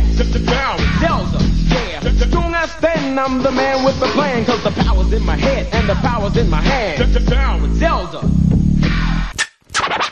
Let's get scratching. Is the world of today getting you down? Well, then why not check in on some of the good stuff that happened this week in movies, TV, games, and more 30, 20, and 10 years ago this very week with our show 30, 20, 10. Here's a clip from 1999. American Pie was a phenomenon with That's crazy. 4 sequels and 3 straight-to-video sequels. Yeah. But American Pie is all about guys trying to get laid, especially through the eyes of Jim, Jason Biggs, who I think is actually pretty fun. I like that. I've always liked Jason Biggs, and I can't even remember what the pie scene is because Oh, he fucks it. no, yes, I recall. But With his penis. but I saw both the first 2 movies in theaters, and the MPAA always has a cut to suggest. So the DVD has, if you watched it more on DVD, you have a different fucking scene. So what do you remember him doing with the pie? Honestly, I don't remember. Like, I've kind of blocked that Did his dad out. come in and he has the pie plate over his crotch? I think so, yeah. So on the Right. unrated DVD, he's on the counter fucking it. Oh. And Missionary style. yes, Okay. yes. Can you do doggy with a pie? I mean, not if you're the giver, Bend it over the fireplace. And like, but you could do reverse cowgirl. How do you reverse it? It's round. The pie plate's away from you. yeah, I guess, the pie plate is its underwear. I think it's all but. Jump into the past with 30, 20, 10 every Thursday on LaserTimePodcast.com or iTunes, Spotify, Stitcher, or wherever you get your podcasts. 5, 4, 3, 2, 1. And welcome back to our final segment where we will waste no fuck it.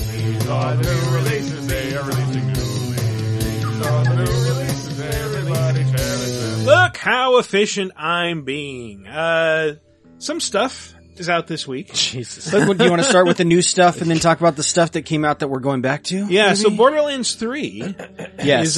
came out last Friday. It's more Borderlands, but apparently with a bunch of quality of life fixes that make it a bit more fun to play. I will say I've enjoyed what I've played so far. Like, once you get a vehicle, it's really fun to just kind of tool around in that landscape and go do different things. The objectives are appreciably weird, especially toward the beginning. Like, you have to go into a virtual reality version of the world that's basically exactly the same and save someone who's trapped in virtual reality, and a bunch of weird things happen. The villains of the game are gamer streamers, which is cool to see, and influencers. Yeah, they're influencers, but they're live streaming at their bandit headquarters, and just you run around and shoot stuff. You grab a bunch of guns, you run back to the gun vendor, and you sell the guns, and then you go shoot more things to get more guns. What class are you playing? I'm playing as Mose, the gunner. So every so often I can jump backwards into a mech that I have equipped with a railgun, Gatling guns, and a grenade launcher. It's supposed to be a good soloing type class. Yeah, it's like what was the first game? It was Soldier or something. With the guy that had the turret, basically. That's the one I always played. Was that character. So, a couple things I've heard. One thing you were telling me is you played the pre-sequel and you were missing the jetpack. You know, you were like, the jetpack was what made the pre-sequel a lot of fun. It's just like you can just jump really high and slam down. You still have the slam, and you don't take falling damage ever, which is cool. And I'm kind of regretting after several hours. It's like, oh man, I found out that Flak, or FL4K, however you pronounce it, is voiced by Sungwon Cho's. Like, Sungwon Cho, he's like my favorite voice actor to follow on Twitter. He's great. It's supposed to be one of the best characters in the game, too. Yeah. Yeah, that's supposed to be kind of a really fun character to play as well. Yeah. Good acting. But I heard a couple other things about this game, and they actually kept me from picking it up. So you mentioned it's more Borderlands, and if anything, I'm like... It's Morderlands. One does not simply walk into Morderlands. It works on even another level there, right? Just put up with my portmanteauderlands. And I don't want to hear any more Borderlands. So it is just more of the same game, which is fine. Like, I love Borderlands 2, but it's like, is it progressing? Is it moving that genre for that game forward? Is it trying new things, or is it just bigger and better version of 2? Do you feel like you've played it before Borderlands? I mean, I'll say this. Was made to Borderlands. I didn't really get very far into 2. But I enjoy this more than I remember enjoying 2.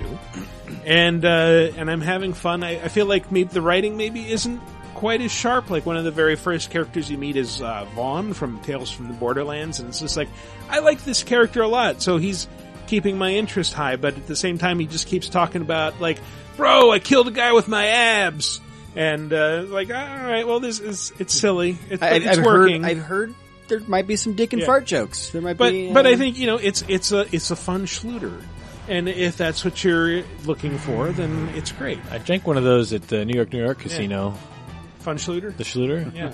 It's not very good. I want another Borderlands joke. Jesus. I have one in the queue. Did you get the Weasel gun?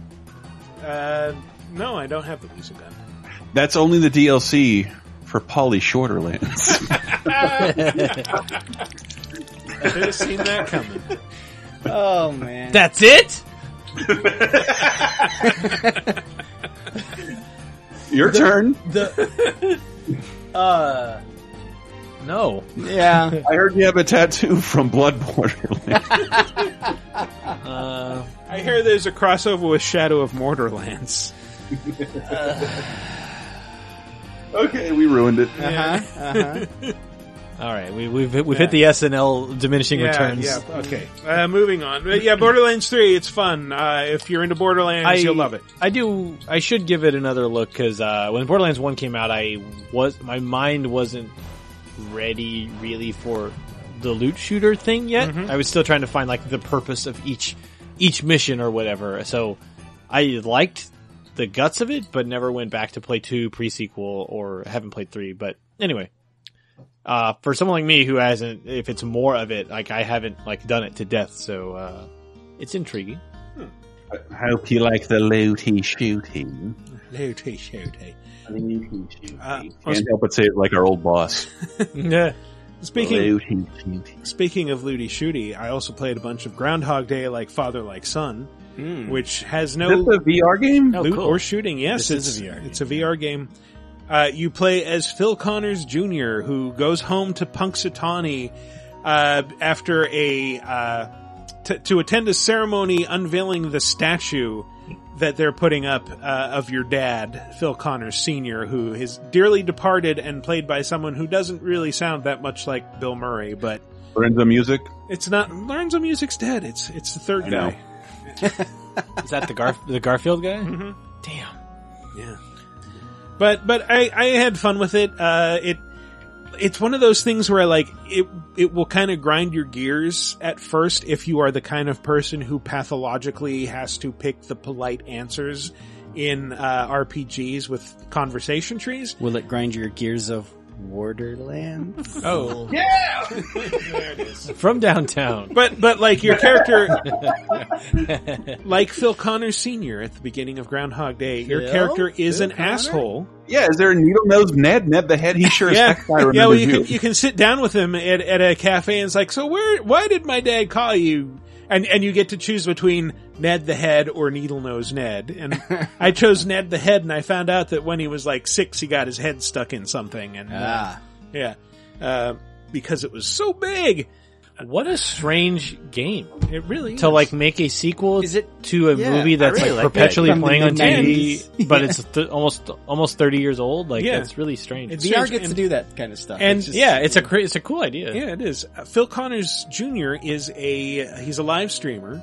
He is going to Punxsutawney before his big meeting in LA with Streamblr, and they want him to do something personal. So he's going to go home to Punxsutawney and do the thing with his dad's unveiling, but of course he gets stuck in the same day. It's a time loop over and over again, and so the game then becomes about trying to navigate a series of catastrophic events and know what's going to happen in advance so that you can avoid them. And one thing that I like about it is, even though Isn't that just the Battletoads speed tunnel? yes, your ability to interact with the environment is a little bit limited. Like, you can't just walk anywhere. There's certain places where you can stand, and kind of a limited range of things you can do when you're there. You kind of have to know what you're supposed to do. But if you manage to do all these complicated things that you need to do to progress the plot along, to avoid things like your niece jumping into the family minivan and crashing it through the wall of your mom's house, then you at least in that first thing, you get a little shortcut. This is like, if I'd known this, it would have solved everything right at the start. And so then you just get that dialogue option. It's like, okay, I can skip all the things I had to do before, and now everything's just fine. Now we can go to the next thing that I have to fix. When do you learn how to be a master ice sculptor and concert pianist? I'm guessing eventually. You do have to give a speech in honor of your father with several slides, and you can bring up like, oh, here's one of him carving an ice sculpture. I really hate ice sculptures. I hate ice. I hate chainsaws. I hate everything. And it's like, some of the things, it's like, oh, that seems like an innocuous thing to say. And like, nope, he goes off on a tangent like, oh man, my fucking dad, what an asshole. What? Yeah, he hates his dad because his dad was perfect. He's so good at everything. Yeah, he's so good at everything. He can never outshine his dad at anything. How old is Bill Murray, did you think? Like, I always wonder this, watching the movie. 200 years old? 300 years old? Like, how many lifetimes did he go through? Somebody figured it out, and it's something like 10,000 years that he spends. Really? Yeah. But it's just one day at a time. It He'd is. go insane. But it says 12,000 days just under 34 years is what it's speculated. Okay. On what culture? Okay. Who I know for their wrestling content, so I'm sure they're dead on this. But you can like, once you discover the time loop, like, I went into this thing and this speech, and you can just start saying like, yeah, so my dad was stuck in a time loop. He was here for like 100 years before any of you met him. Yeah, I think he spent all that time, and then it's like conversation options, and one of them is masturbating. I was going to say, 50 of those years would have been masturbating. At least, probably. Yeah. If you had to choose, like, which game's funnier, this or Borderlands 3? It's apples and oranges, but I don't Which know. is funnier, apples or oranges? Oranges are usually funnier. Just All right, Yeah. Groundhog Day it is. yeah. One type of orange has a navel. That's fucking hilarious. Does They're it both- have they're my both pretty favorite goofy. throwaway line from Groundhog Day in it? Probably. What is it? I told you, call me Bronco. Not yet, no. But yeah, I do like, Ned, I don't think it's Stephen Tobolowsky, but Ned Ryerson is in it, and it's just fucking merciless to him. It's just like, but he's so relentlessly positive. I don't want to be mean to Ned Ryerson. I'm gonna ask his daughter how she can stand him. How do you not get Stephen Tobolowsky money? Like, we couldn't afford Stephen Tobolowsky. I don't know. I don't know if they even bothered, but It really pulls the but game together. Yeah, the developer Tequila Works actually has some experience with time loop games because they did the Sexy Brutale. Yeah. Which is another thing where you're like trying to solve a series of murder mysteries and figure out like, okay, what do I need to change for this not to happen over and over again? It's just, it's so weird that they went back to that movie of all things. It's kind of renowned as a classic, but, and this is PSVR is what you're playing on? Yeah. Okay, cool. Cool. And it does require Move controllers. Okay. Oh, it requires them. Yeah. Can't play All right. without them. Well, let's talk really quickly about a game that came out as part of Apple Arcade, that Chris Baker, you might know a little something about. Tell us about Dread Nautical. Dread Nautical. You know, I work at Zen Studios, and well, first of all, I just want to say thank you last week for talking up Star Wars Pinball. Very much appreciate that. It's Thank something you where for the code, and it was easy to talk up. I love Star Wars and I love pinball. Yeah, it's kind of we're super proud of it, and you know, I think if you like Star Wars and you're open to liking pinball, or maybe you already like pinball. I you're didn't gonna say last totally week. I love should it. have said 19 tables. 19 tables. That's awesome. Yeah. 19 tables for $30 is a pretty good deal, especially like a real table costs you $1.50 just to play it anyway. So, but yeah, so that's out. But yeah, Dread Nautical is one of the Apple Arcade launch games, and it's my kind of elevator pitch for it is Twin Peaks on a boat. The animated series, the game, because it's like, Excuse me. it takes place on a David boat. Lynch directing that Jason Takes has, Manhattan. Love it. It's kind of moved into another dimension, and everything's really weird, and you don't know what's going on. It's got a very eerie tone to it all, and just the gameplay is a tactical strategy with roguelike elements. So you have it's my attention again, sir.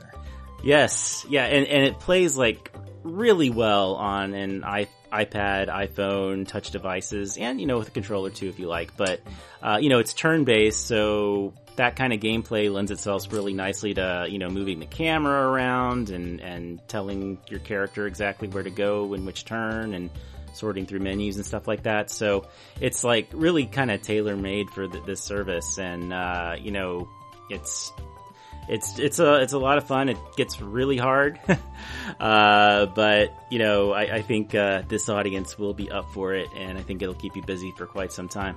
Cool. So you said it's kind of a roguelike, you know. Yeah. That's one of the things with the Apple Arcade is You're gonna die a lot.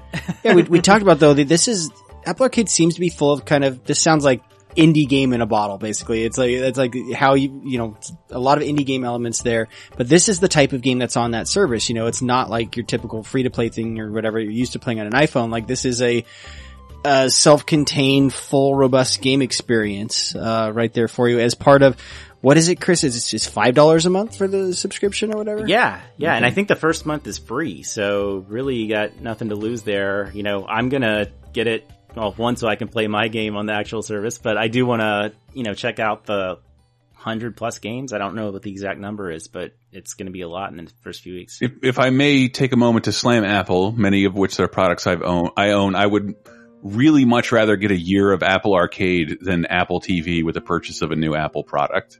Because 100 games compared to 4 shows? 5 shows? How many do they have? Yeah. Maybe I've just missed it, Chris. I always thought Zen was just the pinball guys, but they've done now this in Operencia. Like, have you guys been doing other types of games for a long time? We have. You know, actually, our most successful non-pinball game to date is a game called Castle Storm that came out in 2013. Yeah. That was you guys. And we're working on the sequel to that right now. It's what I was writing for it today, actually. Cool. Yeah, that's out early next year is what we're targeting for Castle Storm 2. If you guys remember Castle Storm, it's like this mash of like Angry Birds meets tower defense, meets hack and slash, and it's just like a cool genre mishmash, and we're adding like a 4X strategy game on top of it, so like a Civilization style strategy game. That's awesome. And it'll have a lot more story in it as well. So yeah, we're really excited about that one, and that's early in the next year. I'll come back and talk that one up when it's Yeah. Well, while we're letting that'll be people, on everything pretty much. Shill about games, Brett. Huh? Yes. You just worked on a thing that I'd love to play once again. Would love to. I even finally got to the point I can play it, but got sidetracked and accidentally ended up playing Witcher DLC. So tell us about Monster Hunter World Iceborne. Well, it came out on September 6th.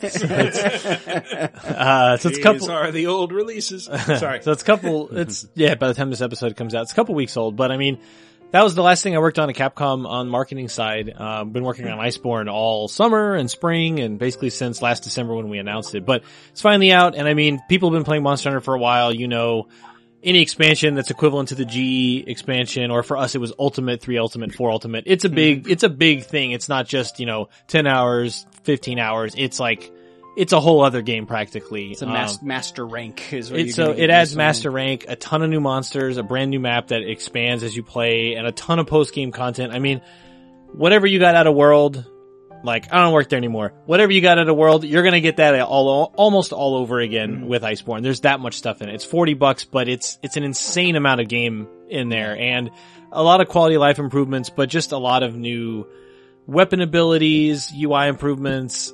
A bunch of my favorite monsters are on there. Brachydios is in there, which is my absolute favorite. That's Chris, my favorite. Chris knows what's up. But like Tigrex, Glavenus, like it's full on the wackadoodle monsters that we're kind of missing from the base roster of World, and there's a lot of cool stuff in there. Yeah, I need to correct myself. I was calling it calling the Clutch Claw something incorrect last week. So it introduces the new Clutch Claw. Yeah, there's a grapple mechanic. Any weapon can use, whatever your 14 weapon that you choose, the Clutch Claw can be used at any time, and depending on what weapon you use, you'll either deal damage to the monster's body part and wound it, such that you can deal more damage to that part of their body over time, or lighter weapons will drop ammo for your slinger, essentially like a crossbow on your arm that will shoot and deal different status effects. But there's just a lot going on. So my main thing is and we've talked it up on the farce that was the 200th episode of Video Game Apocalypse, where you wouldn't let me put 4 Ultimate on the list, cause you guys don't play good games. But I was with you. That was before my time. I do play good games, Brett, cause I've been playing Monster Hunter World. So what's up? I just love, Rib 'em. Giving Get you 'em. shit Get for 'em. that list. Sure. No, it's fine. I did read this. DuckTales. Woo. Yeah, it definitely needs to be on there. But no, it does, because it was the Laser Times Top 20, which is why Monster Hunter need to be on it. Anyway, I don't even remember what my point was, because I'm mad all over it again. I don't know who this anecdote is for other than me and you, but like, I didn't realize that I'd played, because of the way Monster Hunters came out on portables on the 3DS, that I'd played mostly Ultimate or the Japanese G versions. Yeah. So the Monster Hunter World was a really good primer for people who don't know the series that well. And I was just shocked that, like, I sort of carved through everything like butter. And the second I load up Iceborne, it's like, man, I really have to get into managing my equipment again. Yeah. It was something I didn't do in World as much. Yeah. And it was the only thing missing from the World basic experience. I finally get in. I'm loving Iceborne. Yeah, it's. I mean, I put easily over like probably 130 hours into the base game of World, and now I'm into a lot of Iceborne already. But it is like you had low rank and high rank in World, and now Master Rank, which used to be G rank, is now added in. But I think that's what I was going to get at. Was I think Monster Hunter is the game that when I was a kid, I wished existed, because I would look at the cover art, when games were a lot more primitive and you're just like, you have two buttons, it's jump and attack, and that's it, and you're fighting a big monster, and in your mind, this cool battle's happening, but in reality, you're just pushing kind of two buttons, and it doesn't mean the game was bad, because obviously, I fell in love with those games, and we all did, and that's great. And but played shit like that into the fucking late 2000s. Yeah. The technology finally caught up with the dream, right? Yeah, the technology finally caught up where, I would look at box art, or even magazine covers back in the mid-80s, when like GamePro and all these PC magazines would just commission art, because there wasn't enough official game art to put on their magazine or whatever, or they couldn't get access to it. So they would just make custom art, and it would be this cool moment in time of a hunter fighting a giant dragon or an orc or something, and you're like, I want to do that. I want to fight this big thing and feel like I'm fighting a big monster. Yeah. And nothing ever satisfied that for me. And even when Monster Hunter came out, I remember, Michael, you and I playing Freedom on PSP and trying to review it at Radar in 2006 and just being like, man, this is hard to get into.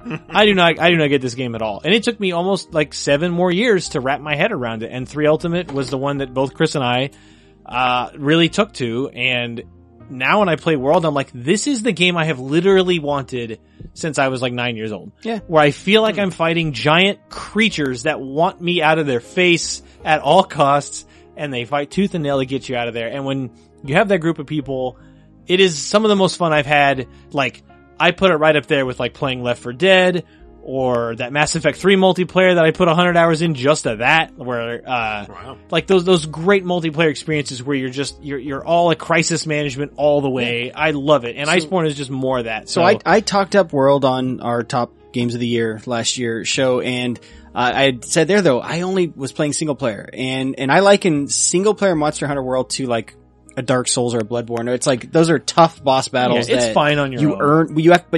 You have to learn the fights, and you have to earn it. And one thing I was saying last week is like, one thing I didn't like about Iceborne is that there's a bunch of prereqs. You kind of have to get ready for this expansion. Like, they don't go easy on you. It's like, no, you need to be this certain rank. You need to have this certain gear. And so finally this past week I was like, shit, okay, I'm just gonna do it. I had to beat the last 3 Elder Dragons. And I finally hopped online, and I was telling you guys, I was like, co-op Monster Hunter is like easy mode. It's like cheat mode, but it's a whole different game, and it's fun as shit. It's like I don't have to worry so much about my perfect dodge and stuff like that. It's like, oh wow, I can just all of a sudden cause I use the Charge Blade, which is a really tough weapon to combo into, and it does massive damage. It's a big one. But it's hard to set up the combos if a monster's bearing down on you. And so when you play co-op in that game, it's like, they can tank and distract the monster, and then I'll fucking just hit him with the Charge Blade.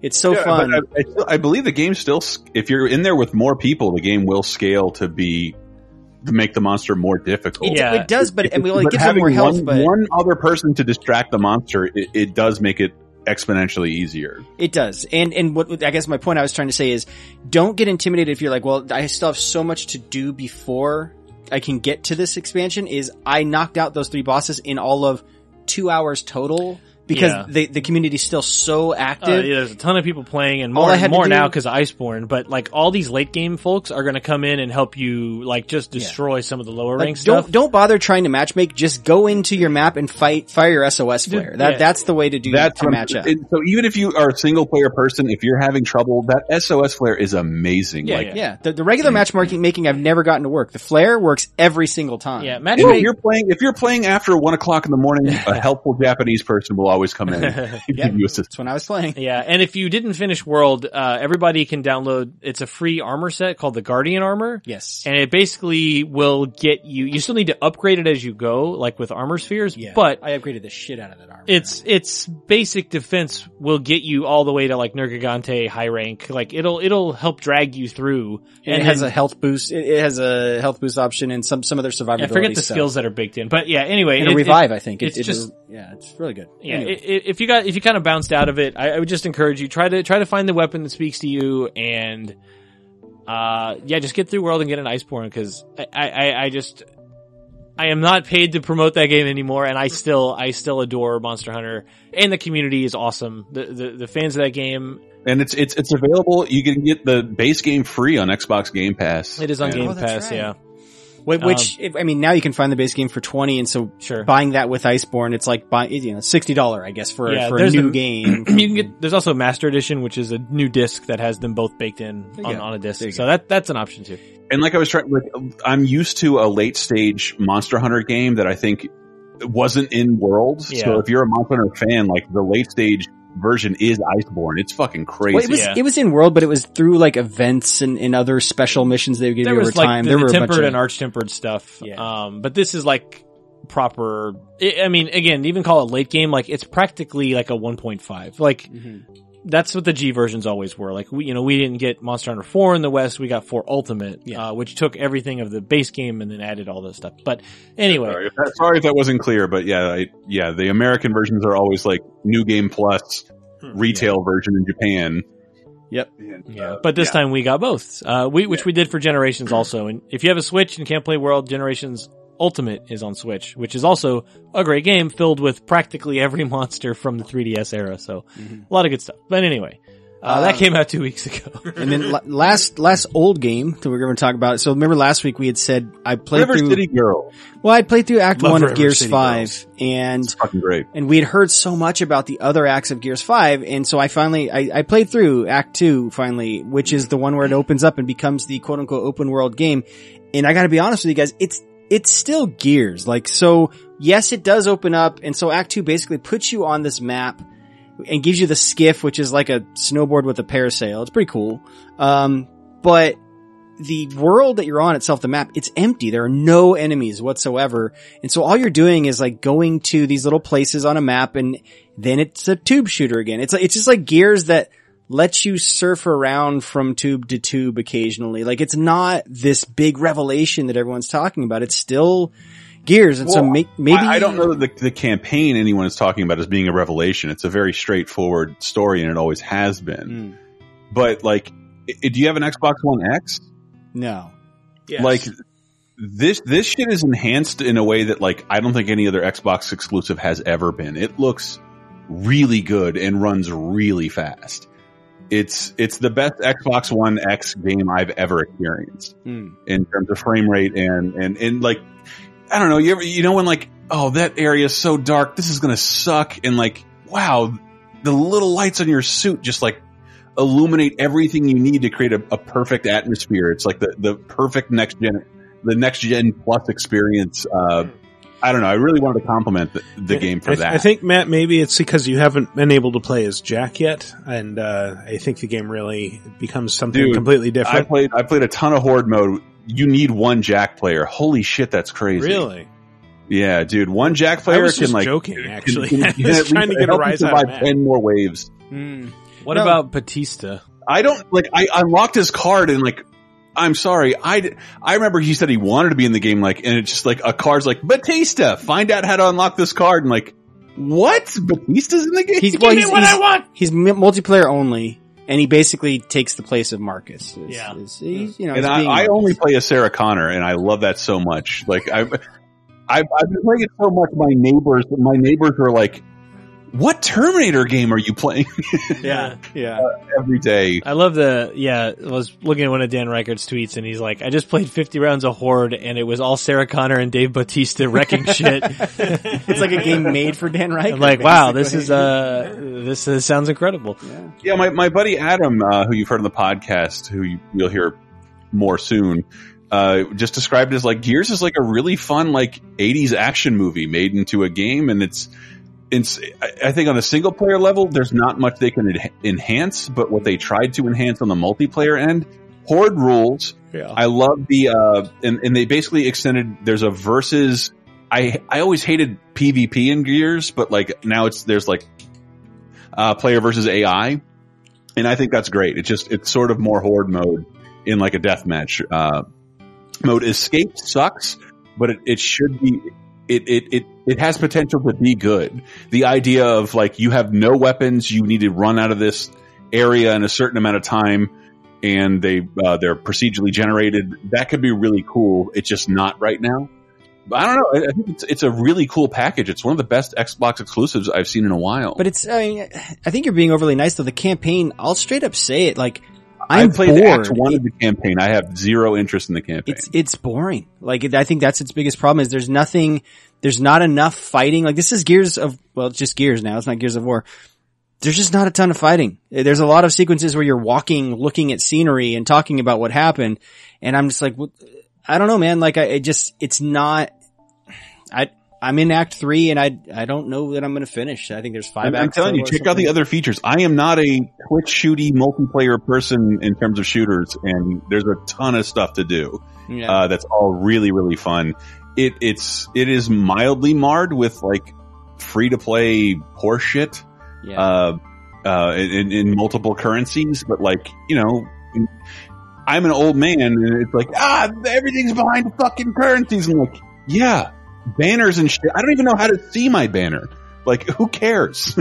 I'm just comparing it, you know, the other campaign I'm still playing through is Control. And Control, the shooting's worse than Gears, but Control, I want to know what's going on. Like, I'm compelled to uncover this story and this mystery, whereas I'm getting none of that from Gears. I'm like, yeah, whatever. I'm like probably halfway through Control. Yeah. Maybe a little more, and I love it. Gears, I think you already know the answer. It's locusts. Yes. It's Dr. Wily. Well, you remember how much we all initially enjoyed Horde mode, right? Yeah, it was so much fun. Before there were 3 difficulty settings. Now there are 9.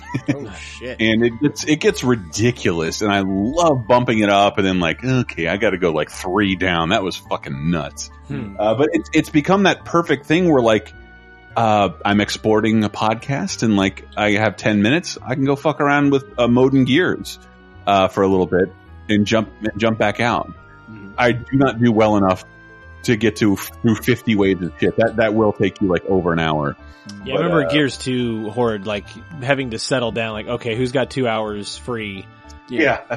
Speaking of 2 hours and jumping out, we need to kind of plow on. There's a bunch of new releases we haven't had the chance to play that we'll mention them. So Zelda Link's Awakening is coming out the end of the week, as is, I think, the Ni no Kuni You may even be playing it while listening to this. Yes, yeah. Ni no Kuni Wrath of the White Witch on Switch, and then what's weird is they said the remastered version is coming to PS4 and PC, but they're not giving that the remaster tag on Switch. So yeah, I think the Switch one is just the game. Straight up the game. And then Sayonara Wild Hearts is both on Apple Arcade as well as on Switch. I think it's on all the platforms, isn't it? I'm definitely interested. Untitled Goose Game is also coming out there. They got me with that. You are a horrible goose. It's a lovely day in the village. I literally got a date based on knowing the release date on that game because a girl I was talking to like, there's this Goose Game. Like, I know everything about that. Nice. I can't believe it has no title. Like, it debuted as Untitled Goose Game, and like, no, we're just going to keep that. Sure, like, such a good idea. Yeah, I think it fits. It fits the tone of the game perfectly. So why not? And then Genesis Mini we'll be able to talk more about, I think, next week as well. Yeah. I just ordered it, and I'm ashamed of myself. Why? It has lots of good games. It does. It's just I don't need to. I have all of them in some other form. I don't love the mini craze, but then I saw the TurboGrafx mini, which to me was like, horrible.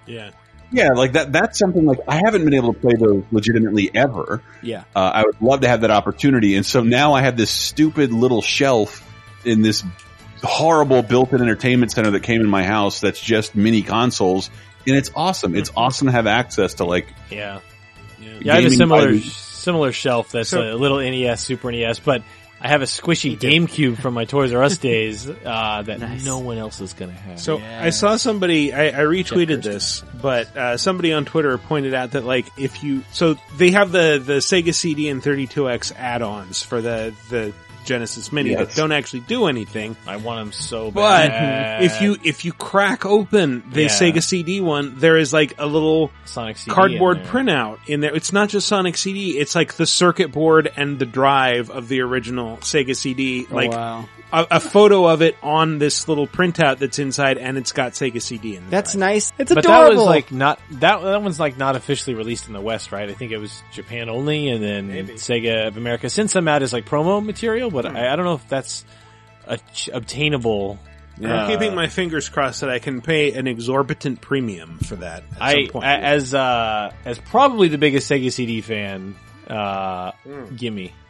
The other thing that's available that's sort of related, those SNES controllers, you can you could order those very briefly earlier this week, and then they immediately sold out, and they just give you the notice, check back later. $30. Yeah, you have to be a Nintendo Online subscriber to get access. Yeah, and I got no notification that was happening until I saw the tweet that they were gone. Yes, indeed. Same. Me neither, but did everybody get the NES controllers? I did get those.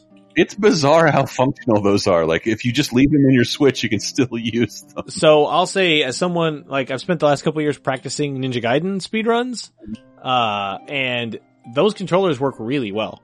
Like, I was able to hop in and beat Ninja Gaiden as usual, and didn't detect any, like, oh, this really sucks, or I feel like I'm missing things, or it was really responsive, and I am, like, really impressed. So, really want to get those Super NES controllers whenever they repopulate. I mean, isn't it like the Dogbone controllers are regarded as some of the finest controllers ever from any system? Like, people just have fond memories of those. The Dogbone controller is nice, but yeah, there's something about the old one that is like the muscle memory. The way it pokes into your, the corners poke into your hands. Well, I'm not trying to kill it with my hands, so I can hold it like a regular person. I have punched very few controllers since the Super Nintendo and SNES controllers, and I would put them on the ground and beat the fuck out of them.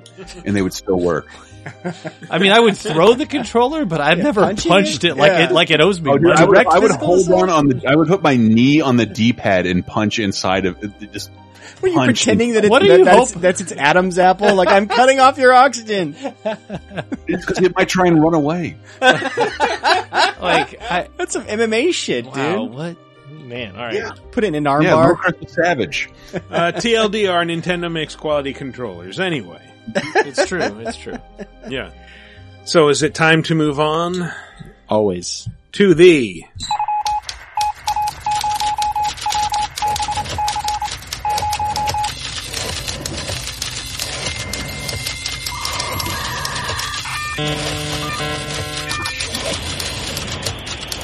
news segment. MoveOn.org lands? Yeah. Wow. I like it. I agree, Brett. Yes. I like that almost as much as I like our very own special VGA Hollywood segment. Hey, you guys know how Hideo Kojima is always posting pictures of himself with celebrities? Like, the past few years, he's just been on the Kojima Celebrity Tour. Yep. There's recently a picture of him posing with Keanu, Cyberpunk 2077's own Keanu Reeves. And then a news story came out that basically these two almost worked together. Like, it was between Keanu and Mads Mikkelsen for Death Stranding for that role, and he chose Mads. But Mads was much hotter when he started the project. Are you talking physically hotter, Hannibal and Rogue One in terms of star power? Star power. Yeah, exactly. Mm-hmm. So, but no, Kojima went on record to say he would love to work with Keanu Reeves in the future. And I don't know, I just feel like Death Stranding, like all of these pictures, are we going to get like a ton of cameos in this weird walking, pissing mushroom We've game? already had a ton of cameos. There are a ton of cameos in the game. We're getting more? Guillermo del Toro. Yes. Friggin' Jeff Keighley, who doesn't have his own voice, which is weird. Yeah, Mads Mikkelsen, a bunch of other actors. Norman the Bionic Reedus' Woman. Norman Reedus' dick, which if you stare at it, he punches the camera. That's kind of cool. And then the immediate reaction to that was like, cool, go back and make it so that Quiet does that in Metal Gear Solid 5. That's ridiculous. Kojima didn't work on Metal Gear Solid 5. Anyway. Rude. So yeah, perhaps see Keanu in an upcoming Kojima title. Upcoming Kojima title. It took this long to get Death Stranding gameplay into our eyeballs. Did you guys play Sunset Overdrive? A bit, yes. No. I did, and I loved it. And that was the one weird kind of sojourn that, it was the Xbox exclusive that is now owned by Sony. How does that happen? Well, Sony buys Insomniac, the makers of that game. Huh. And so, but normally you'd be like, well, who owns the rights? That probably just is dead. No, one of the Sony execs is now on record saying, yes, we now do own the rights to Sunset Overdrive. Wow. I didn't put that together. Which could mean that could appear in an upcoming Sony PlayStation All-Stars game. All those, those famous Sunset Overdrive characters like Mohawk Guy or the energy drink drinks the guy. Yeah. The guy with the magic feet. He's always standing and talking. You got to surf on phone wires in that game. It was awesome. I wonder if they'd be able to do something like have, like Spider-Man DLC for it or something, so that it's like, you know, Spider-Man meets the Sunset Overdrive universe in the same way that Spider-Man hung out with Transformers and Conan the Barbarian, stuff like that. They could definitely like re-release it and add like some of the goofy speed-based Spider-Man villains like Speed Demon or Slide or Glide or whatever. Screwball from the actual game. Screwball would work, yeah. I don't know that Sunset Overdrive has the raw star power of like a Tony Hawk game, so. True. But it's there and it's right there in their studio and, you know. Yeah. I don't know. That's true. Phil Margera is available. You can hire him. Mm-hmm. And if you're going to have a crossover platform DLC, I really want to say before the end of the year, my favorite movie of the year is pretty much the reveal of Banjo-Kazooie in Smash Brothers. Like that's something I can watch over and over again. Something a lot of people could watch all over and over again is Ash from Pokemon anime. He finally won a tournament, which I think if you do the time that show's been running, Ash would be like a 37-year-old man now and be tragically sad. It started broadcasting in the U.S. in 98. So you can extrapolate from there. Yeah, Ash is my age, pretty much. And I can assure you, I do not win the older I get. Ash had never won. He'd come in, not even in second in a lot of tournaments. He was like in the top eight, yeah. A couple top fours, had one runner up, and then, he finally in the Alola tournament, which was the Sun and Moon setting, he won. He's a winner. A winner is you, Ash. Congratulations from us here at VGA. We're obviously very, very emotional about it. We're all choked up. We can't believe that it's actually How many tournaments have the Power Rangers won? What? To the book depository. Okay. Speaking of old things, Final Fantasy VII, the remake, and I'm calling the remake old because that shit was announced like back in 1987. It's gonna have a classic mode, that will let you play not exactly turn-based, but it will approximate it. So it won't, it's not the full ATB system from 7, but it kind of slows down the action enough so that you can enter what you want your guys to do next, and then you watch all the action play out in glorious 3D, and I mean, that's a beautiful looking engine. Yeah, it looks great. And I mean, I am just definitely down. I'm very curious to see where they cut it off, because I know they said it's all Midgar? This one, yes, it's disc 1, game 1, whatever they're calling it. Yeah, so that's already a thing to wrap my head around, but then I didn't really like the combat of FF15 that much, and I feel like this played itself. I felt this like is a riff on that, and so to have this like ATB equivalent, I'm definitely curious, I guess would be the right word.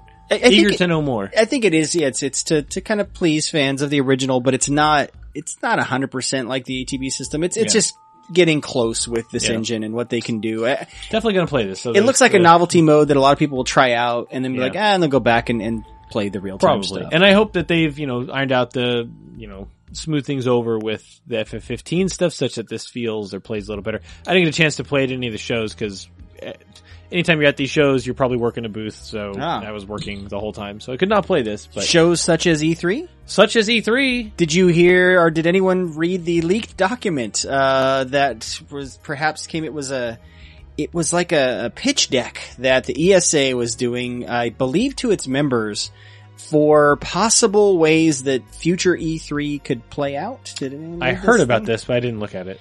So it was, first of all, the intended audience here, it's business folks. Sure. Right? Yeah. The members of the ESA are big game publishers. So, you're talking your Activisions, your EAs, and those type of people.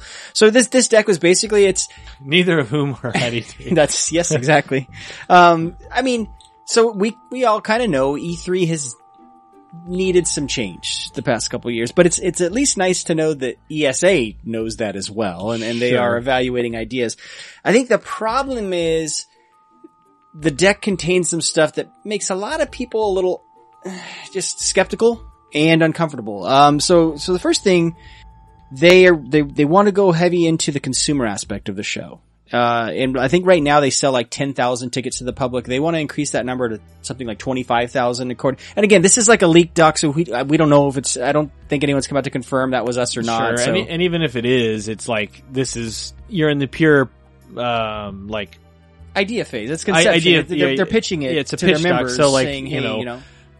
Can you even fit that many more people in the venue that they're talking about? Because the public days, the last 2 years when we would do events at our booth, it's like, it's kind of shoulder to shoulder, depending on where you are. And if you let in 10,000 more people on top of that, like, I don't know where they're going to go. I got to compliment you, by the way, Brett. You had the best looking statue I've ever seen at any gaming show. I agree. Very proud of it. I'll tell you exactly where they're going to go, Brett. They're going to take off their shirts and they're going to rub up against you.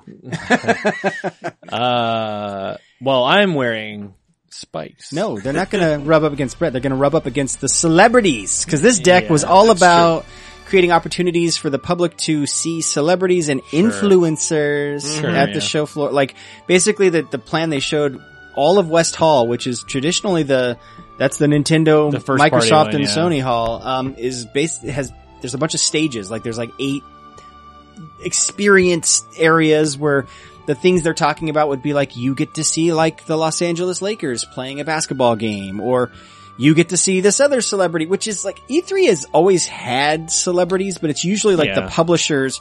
Well, Brett, you yourself, you brought out some of my favorite wrestlers to compete in a Street Fighter tournament, right? For Capcom. It was wonderful. Yeah, we had New Day and, the Elite came out in 2018. Yeah, that was awesome. I ran into Kenny this year actually on the show floor, and I was like, what are you doing? He's a good man. I'm incredibly proud. I made Steven Seagal uncomfortable in E3 like 2010. You made the man who makes everyone uncomfortable. Yeah, dude. I ran up to Joe and I ran up to the top of Sony's booth because like we heard Steven Seagal was there. I'm like, he very much was and looked ridiculous. What an asshole.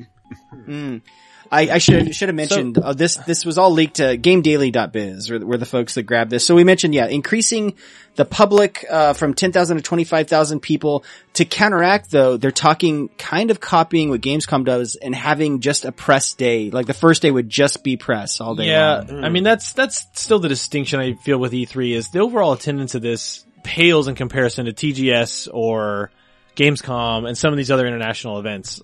Brazil Game Show as well. I mean, it's not even close. Yeah, and we did a laser time on conventions recently, and I think Japan holds the record with like a game convention with 500,000 people in one day.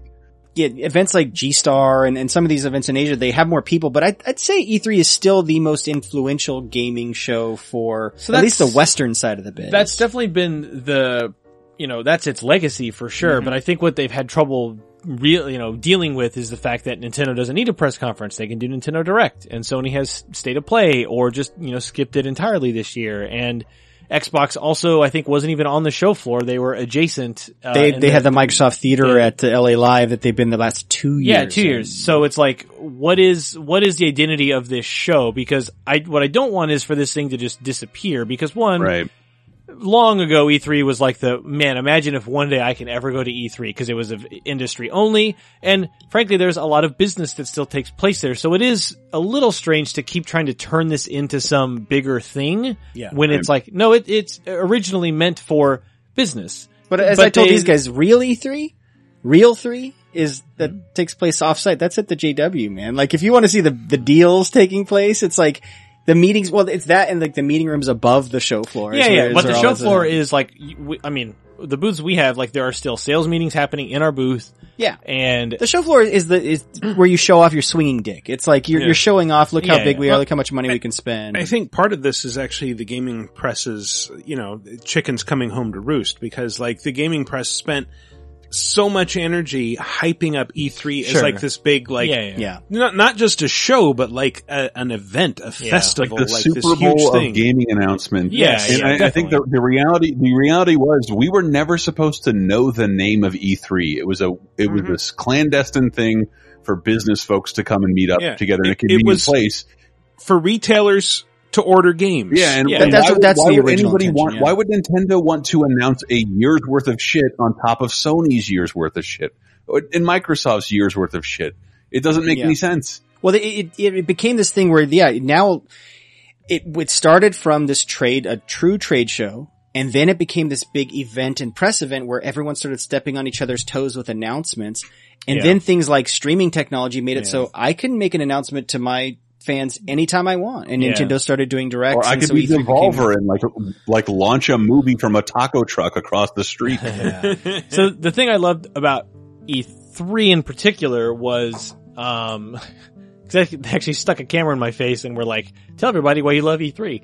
And I'm like, well, I actually have an answer for this. And it's, you know, whether it's social media or from the marketing side, which is what I just wrapped up 2.5 years doing, it's like, I feel like to me E3 was, you're not, like, there's still a little bit of business done, but it's the only, at least in the US, it's the only, this is a video game show. It's for the games industry, it's for this medium, and it's a place for us to like, celebrate what games are pushing the envelope, what publishers are making a difference, what the state of the whole industry, right? Because Comic-Con is always games and, PAX is definitely game centric, but it's not, it's more of a community event. Yeah, it's more of a consumer event. GDC is the other game show, but that's more, it's more academic and it's more how to develop games and developers kind of presenting to each other of business study or case studies. Yeah. And there's definitely lots of interesting panels you can go to there, but it's not the same thing. So for E3, that's like, to me, that's what I love the fact that it's the games show meant for announcements and big bombastic things and like, let's make a big statement. And over time it got out of hand. Like the 04, 05, 06 E3s were outrageously, over like bloated with parties and insane booths.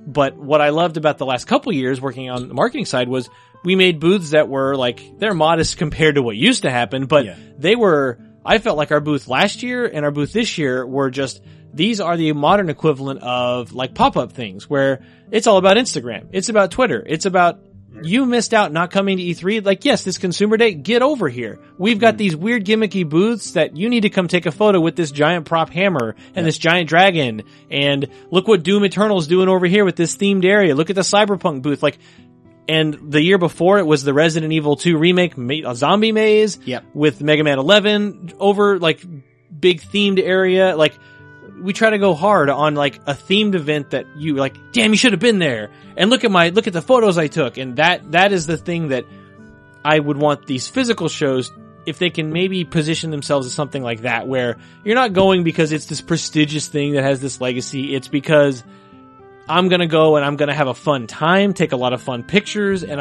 and along the way, maybe announcements happen, maybe they don't. But making an event that, like, you can't replicate this with a Nintendo Direct. You need to be there. And for what it's worth, Nintendo's booth this year, awesome. All the Link's Awakening dioramas, this entire Luigi's Mansion area that felt like a Disney dark ride. That's cool. Very cool. And you can't stream that. It's not going to be the same thing. So, to me, that's something in that ballpark is what I would hope E3 can embrace. I replaced Warped Tour with E3 in my life. I did. This annual event I show up to and revel in the things that I like, and I can see them all in one shot. It's great.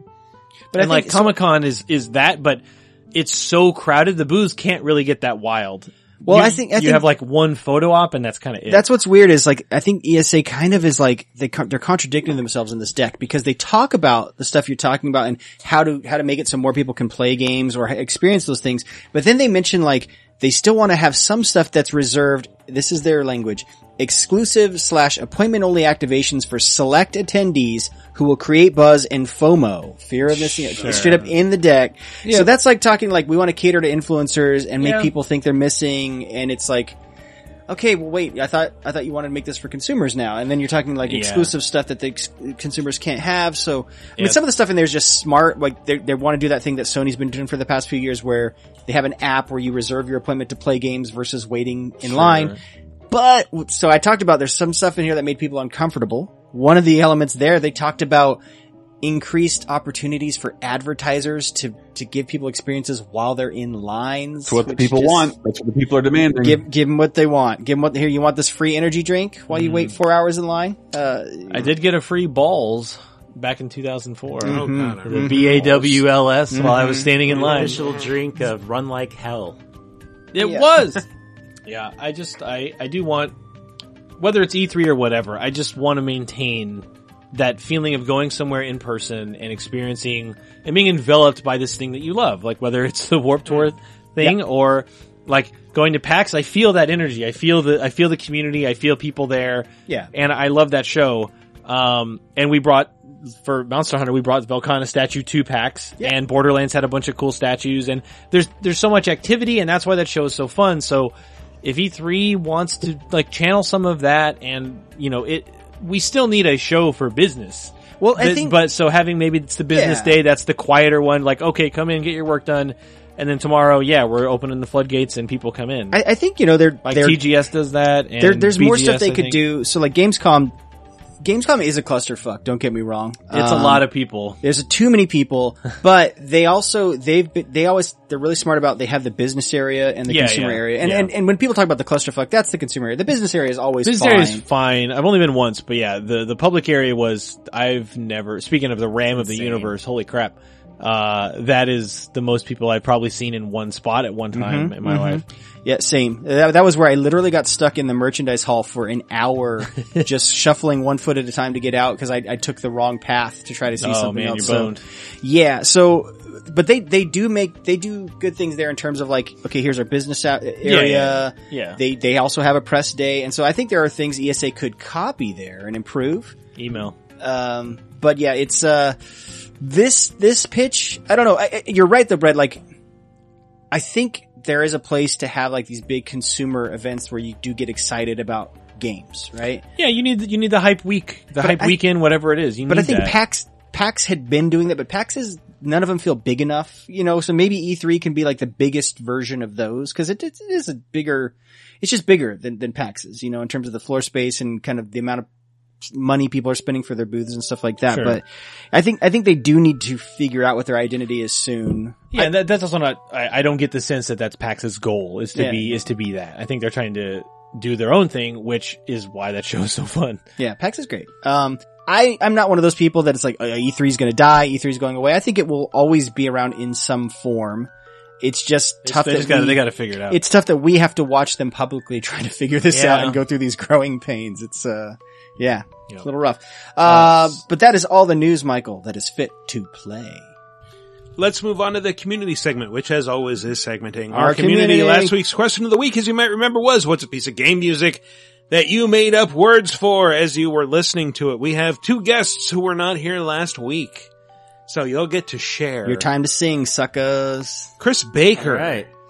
You know, I personally don't have one. I guess I wasn't creative in that way, but I did have a friend who, whenever we played Mike Tyson's Punch-Out, and Don Flamenco came in. You remember his tune? Yeah. And he raised his arm up like he had a rose in his mouth, and like his arm was up on his head or something like that, and you could see his armpit. So that's kind of the genesis of the reason behind this particular theme, which I heard probably in 1988, and I still think it whenever I see that. And it's something like, these are my armpits, my armpits, my armpits, my armpits really smell. Armpits really smell. So just something like that. Yeah. Michael, you got that music for us? So we can all try that? Brilliant. I do. Hang on a second. All right, let's do this together. This is from the Wii version. These are my armpits, these are my armpits smell. These are my armpits, really smell. I'm glad I'm not editing this. I'm not editing this. I'm glad I'm not editing this. These are the new releases everybody cherishes. Just for credit there, I don't remember if it was my best friend from childhood, Michael Carberry, or his brother Matt Carberry. I think it was Matt Carberry, but from Houston, Texas, circa 1988. Wow. All right. Did you used to hang out with him in, what was it, the Sad Clown arcade? Oh, from a few weeks ago, I wrote in about the Shy Clown arcade. The Shy Clown arcade. The Shy Clown arcade, which I can find zero evidence ever existed anywhere. I'm just imagining a clown dropping a handkerchief. I'm imagining a clown like hiding behind a tree. Yeah. It doesn't want to be spotted. Well, I just at what, I was 6 or 7, I think, when I used to go there. So yeah, it was cool. It's a clown. It's right next to my daycare. Don't find me. I'm hiding I hide out in gutters and wait for children to rip their arms off. Yeah, wrong clown. Oh, yeah, yes. Brett? This clown hides at the dump and does smack. Why does your clown talk like that? Because it's creepy. Why is your clown Towley? Hey, everybody, I'm a clown now. You're right. I feel like I've answered this on a microphone somewhere before, but Probably. Sonic 1, Uh-huh. whenever someone was not around, well, there's two variations. It's the Sonic 1 invincibility music, which I have here. You would just say whoever is in the room, you would insert their name, and then you would say, in this case, let's just say it's me, and it would be Fever. Hang on, let's just Wait, play. I got it pulled up here. Okay, hit me with it. Brett's got big butt fever. The fever. Brett's got big butt fever. Yes, he does. Yes, I do. But if no parents were around, and this is like we're like 10 or 11, so you can use bad words, it would turn into. Oh, you want me to pull it back? I want you to do it again. Hang on a sec. Brett's got fat ass fever.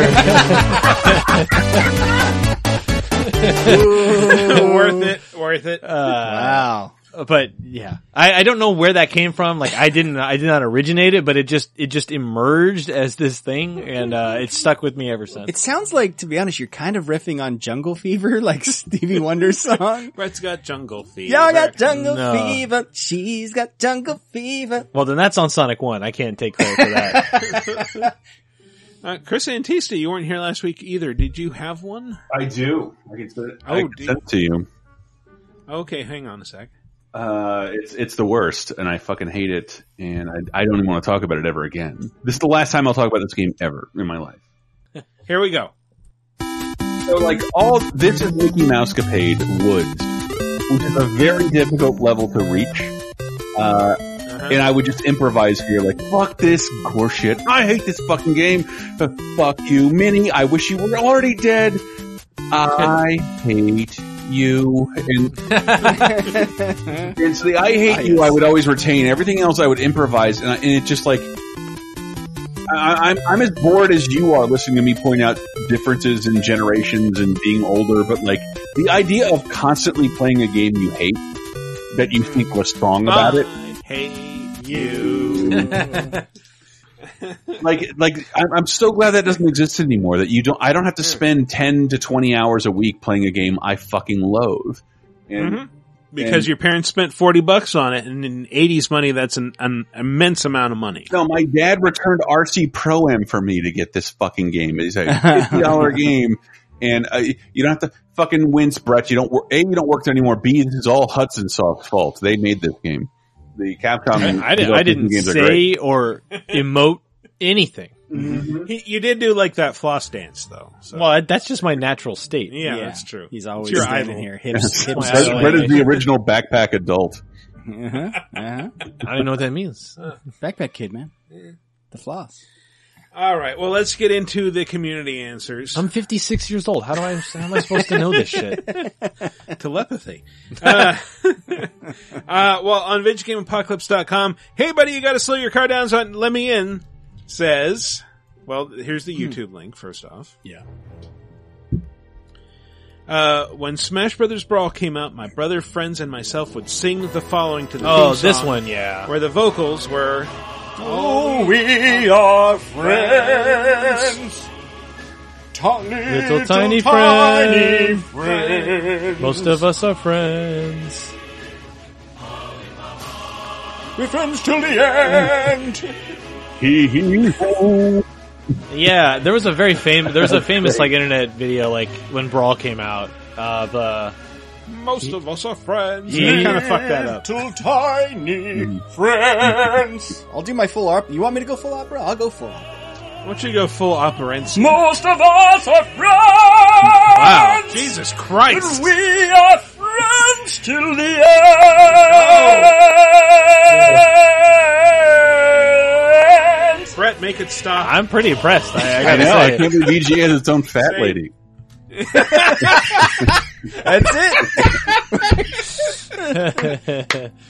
It's Fat Man, man. Yeah, well, repeat it until the woman sang, and yes, we belted them out like opera singers. Because there was that, like, call me Papa, hoo. Matt Brunel says, can't really remember any of the bullshit lyrics I've come up with out of either boredom or frustration, but my 4-year-old daughter is addicted to playing Mario 64 on my OG N64, so all I hear in my head while she does is the damn raccoon song on perpetual repeat. Thanks, guys. Thanks. I've broken your brains! From the Laser Time Facebook community, Fatcom. Okay. I'm just going to shorten it to that. Yeah. Luke Beatty says, during the Metal Gear Solid Alert theme, I'd sing Metal Gear Solid over the main part. Those were literally the only lyrics, but I always hear it in my head. So, Metal Here we go. Solid. Oh, Metal Solid. Oh, yeah. Metal Gear Solid. Metal Gear Solid. That's pretty good. That's pretty good. I'm never going to be able to hear that again without thinking about that. Solid. So as an aside, I played this game, Metal Gear Solid, when it came out with my girlfriend at the time, and me too. At the end of every alert phase, but alone. Oh no, I was actually with her in the room. She was paying attention. At the end of every alert phase, they say, return to your positions. And she just thought they were saying, we're cardio physicians. Okay, dumb story over. Go ahead, Chris. Next dumb story. Chris? From Twitter? Well, you were going to tell a dumb story. Oh, no, I didn't have it. I had a bad joke. I'm not ready to do it now. Okay. I'm good. Petsy Cola says, does this count? When I was young and first read Ocarina of Time, I thought the Queen Goma's name was pronounced Go-Hem-Ah, and would repeat the chorus of I Want Candy by Bow Wow Wow, replacing I Want Candy with, how do you do this? Queen Go-Hama. Queen Go-Hama. Ding, ding, ding, ding, ding, ding. I hate it. There's nothing else to that song. Stop making things up, Matt. We have video responses. First from Schnazzy1. Hey guys, it's Schnazzy1.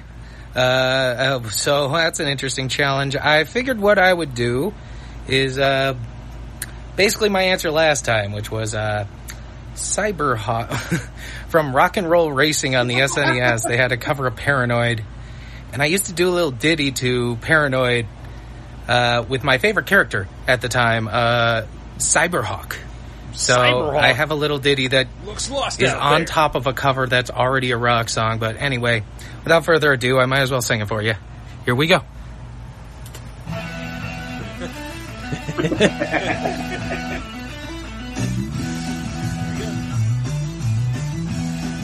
Oh boy, we're really getting into it. Every day I'm Cyberhawk, I'm driving fast, driving down this road and stuff. Ooh, mine, I dodged it really fast. Somebody stop me. Oh, no.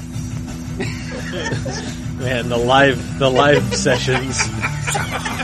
We all do that with that song. Cyberhawk's got a cool damn car, shooting missiles and dropping mines on punks, shooting down these guys real fast. I'm Cyberhawk, I can't be stopped.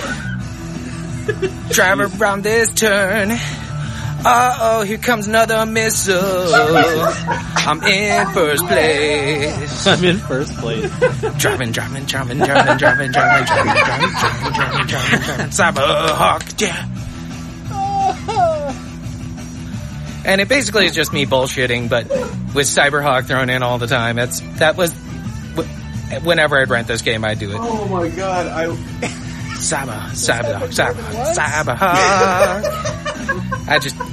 I think I just like saying Cyberhawk. All right, love the show, guys. Mike, you're awesome. Michael, you're awesome. Oh, thank you. And everyone else, Maddie, Chris, you're wonderful, beautiful, incredible guest. Have a good one. Hope I make it on time. Special. That was my favorite thing that's ever happened on the show. You went all out for that. I appreciate that. So, Very brave of you. That was so long, and we have 2 people calling in. I was convinced at one point that there was just a 6th person on the call, and I almost started asking questions. And I gotta say, like, I was traveling so much over the summer, and I just like listened to old VG Empires, and there came to a point where someone said my name, and I just like sat up at a restaurant by myself, like, yeah, what? Oh, sorry. And I thought I was on a call.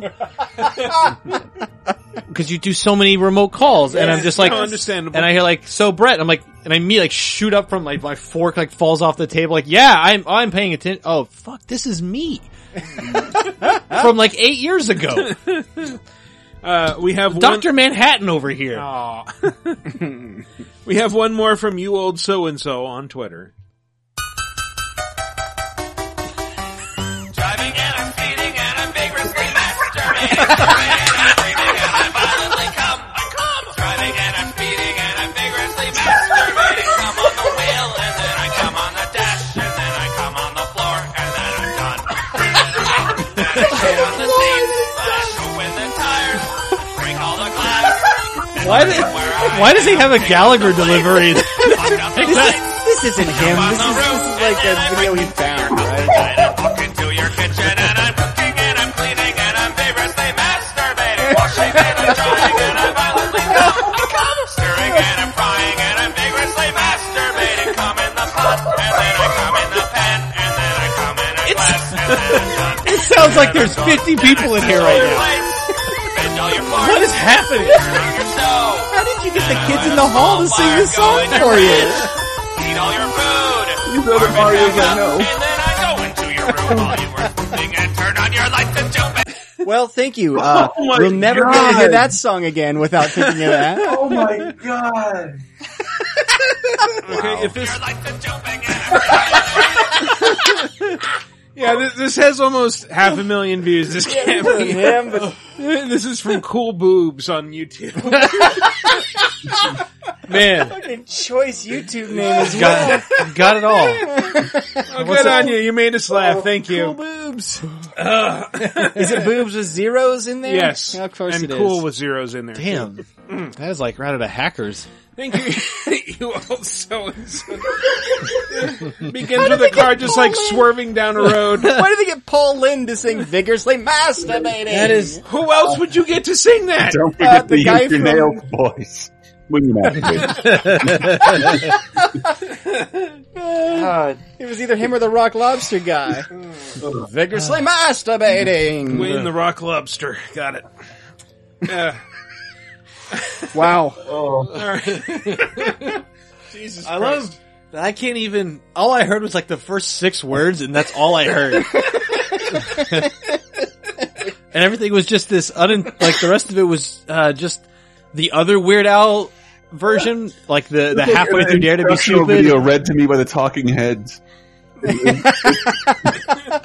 like Weird Al has like the one way he'll sing, and then there's the other like Dare to Be Stupid halfway in. You better squeeze all the charm you can. While Mr. Whipple's not around. Well, Mr. Whipple's not around. All right, new question of the week. What is, with the Genesis Mini coming out, what is the next console you would like to see get that mini treatment? For me, it's a no-brainer. It's sitting right next to me. The Dreamcast. The Dreamcast is overdue for some sort of nostalgic wider release. I would love to see some of those games be made accessible again in a, on something that can output video that does not look like shit through HDMI. Mm-hmm. Yeah. What's the 5 games you'd want? That's a bonus question. Power Stone, Shenmue. Sure.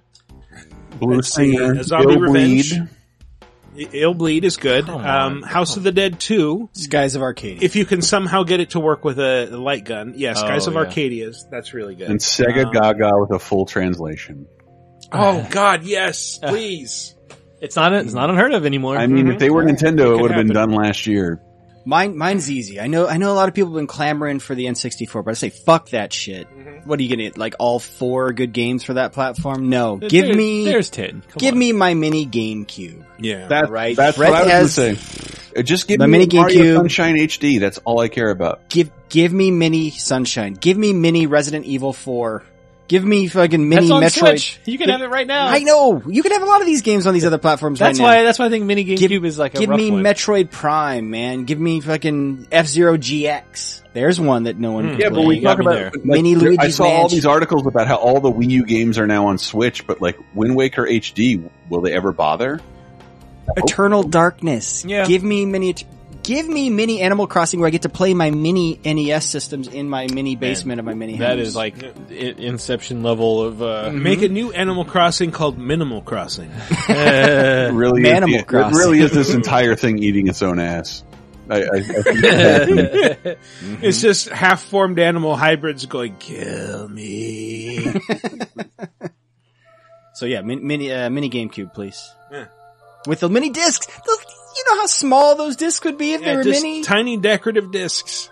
I mean, it's already done in a joke way, but a mini Sega CD is actually pretty appealing to me, just because that is a difficult system. Like, one, none of them are built super strongly or, super sturdy. So, whether you have a Model 1, Model 2, CDX, like, that thing, take delicate care of it. And between the original, like, Lunar 2, Popful Mail, Sonic CD, and there's just a lot of other, like, random, like, Lords of Thunder. Dark Wizard is one of my all-time favorite games. Yeah, there's so much fun stuff on that platform. Not to mention they could go deep with all the FMV games, like just as pure history, like weird oddities like Super Shark, Tomcat Alley, Ground Zero Texas. Like those things do not deserve to be remade. So Mad Dog McCree with the Mad Dog McCree, baby. So to have one of those, and even if it's only like 20 something games, like, I mean, I'll be the weirdo that buys it. Do a limited run. You do exactly as much to make it like break even or like mildly profitable or whatever. Holy, what would be really fun is like release that Marky Mark and the Funky Bunch video editor, but like with no original music.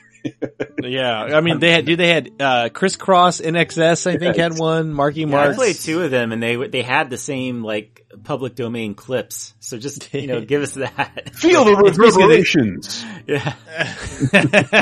Jason and the It's Argonauts. basically the karaoke stock footage of like, here's a man on a beach. But yeah, I would love to see the Sega CD, cause I just have a lot of fuzzy memories of it, but also like a lot of those games are like super lost. Like, with all the remakes of Lunar, you're not gonna get the Sega CD one again.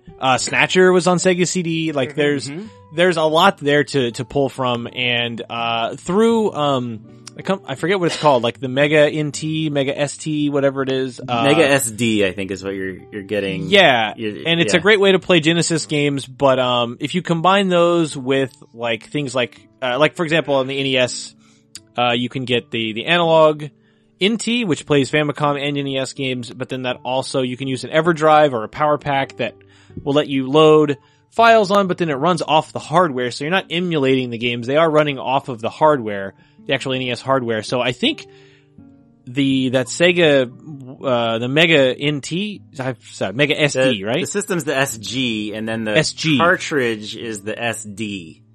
Yeah, I see. and they're totally different companies too. So yeah, it's confusing. Okay. Yeah. But there's a way you can like through weird like Ouroboros chaining things together and using this thing with that thing. You can get Sega CD files to play, but it's like what I want is a legitimate way to play these things and not have them like lurking around in the shadows somewhere where I've got to buy multiple things to make them work. I got the CDX, I got the games, I can hook it up, but it's going to be in a stupid RF switch or something else. Like what I want is a clean official way to purchase those games. So in conclusion, yeah, boy, vigorously masturbating. It's a good system. It's like this weird shoulder system that was sort of between generations. So I don't think a lot of people played that. It's a bizarre system that I didn't have right away, but a friend did, and it was when you would go rent a system at a video store. It was all the rich kids had that Sega CD. And like by the time Model 2 had been out for like 6 months, I was able to get one. Caused a huge fight in my house.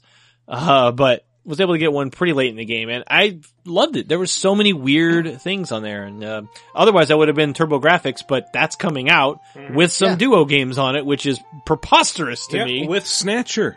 Well, untranslated. If I can read Japanese, which not yet. I'll learn, damn it. No, I won't. Someone else been go. trying for 6 years. It's a tough language. I think my choice would actually be the Game Boy, but in a very specific way, where it comes with, take your pick. I'm not gonna go after the games right now because there's so many of them, but, it comes with, 30 games packed in or whatever, but there's also a slot where you can put games in. Come on, why won't they just do that? Yeah. It should come with a slot and one game, that Crocodile Pinball game. That's all you get. Yeah, I couldn't think of it either. I still have it. Jesus. Yeah, that's my thinking of Turbo Turtle? That's what Is I'd it just like to Tail of see. the Gator? Yes. Yeah, that's what it is. Yeah, that's the one. That's the such a Gator good one. game. How come no one talks about that game anymore? That was the only game not stolen when my Game Boy was... Revenge. Wasn't it Revenge? Revenge of the Gator? What? Revenge of the Gator. Okay. Yeah. I mean, I'll believe any answer at this point. As long as Yeah, Gator's it's in Revenge it. of the Gator. Yeah. You work at Zen Studio. You work for a pinball company. Come on. Help us out, Seabank. Well, that doesn't mean I own the rights to Revenge of the Gator. You own every pinball game ever. You have tables filling your basement. Come clean, Seabank. Wish I did. That'd be awesome. The polite answer? No, but it actually, just as a general note on all of these mini systems, like, I kind of don't understand why they haven't created just a slot where they can, like, sell, like, small cartridges of 30 games. Like, imagine if you could have your just SNES Classic or your Sega Mini or Genesis Mini and buy a cartridge a couple months later, it makes the system itself last longer, and it gives you something to look forward to with more games. I think the Neo Geo X Gold did something like that, Oh, where really? you could buy Okay. like SD cards full of games. The PlayStation could actually have some good games on it. Chris, are you fighting your cat? She's in full werewolf mode. I don't know what's happening. Sorry, Crispy, what were you saying? No, just that if the PlayStation one had done that, it could have actually had some more good games down the line instead of, the assortment we got. Yeah, there's some good games on there, but... I think doing that is like them admitting the pirates have won. If they put a slot on those systems, it's like, yeah, They should. There's an entire market on pirating, yeah. Yeah, and all that stuff, and they could capitalize on all of it. They could lead the market and all of it by adding a cartridge slot that would play old shit. Well, Chris? I said GameCube. I Antista? want the game. The only Nintendo games I'm missing from like playing now are GameCube games, in my opinion. Like everything else is kind of easy to put on another platform, and the GameCube games are just kind of starving, sitting there alone and isolated. Plus, it has a handle. It's adorable. You want to pick that thing up right now. I want to see, and now that we have phones with cameras in them, I want to see someone get beat up with one. I do. I want to see someone beat to death with a specifically purple GameCube. But the Mini wouldn't be that heavy. The Mini it wouldn't do much damage. It would be a longer video. I just want... World Star! Longer than what? I can't keep in World Star. This is so exhausting. What? And then we can talk about how video games are responsible for deaths. Which system do you want to see someone get beat to death with? Let us know. That has to be a future question of the week one day, which is like, what is the deadliest controller or system in a fight? What do you think water would taste like? N64 controller is what I'm going We're going to do this forever. So, new question of the week. What system do you want to see come back in a mini or classic version? Let us know. Go to VidjagameApocalypse.com, answer in the comments for episode 334, or hit us up on the official LaserTime community on Facebook. There'll be a thread there where you can answer, or hit us up on Twitter at VGApocalypse. That's been our show. Let's go with some plugs. Chris B., what do you want to talk about? Well, you can look at all the Zen Studio stuff at zenstudios.com, Zen_studios on Twitter. Me personally, I'm at cbake76 on Twitter, and you can find just a ton of stuff about me there, including my YouTube channel, where I plan to have actually a Genesis-themed video this week. I was recently on another podcast, the Player One podcast, with my friends from EGM, And we did like a Jeopardy style quiz where we went back through a very old issue of EGM that predates all of us. The November 1992 issue had like this buyer's guide for Sega Genesis stuff in there, and it was very quickly, hastily made, and there's a lot of bad descriptions and grammatical errors, and we kind of went through that, and each like description was a Jeopardy clue.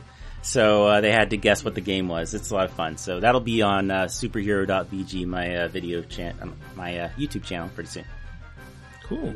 Thank you so much for joining us. Yeah. Also, this weekend is Batman Day. Yeah. And it would be a Batman Day miracle if you checked out my Batman video from June, where I talked about the '89 movie and the impact it had on my life, which was substantial.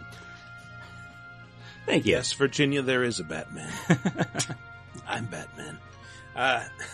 Brett, anything you want to promote? Maybe some Rocktember stuff. So yeah, I mentioned on VG Empire, which is at VG Empire on Twitter, or VGEmpire.com, where you can go find all the game music podcasts dating back to 2011.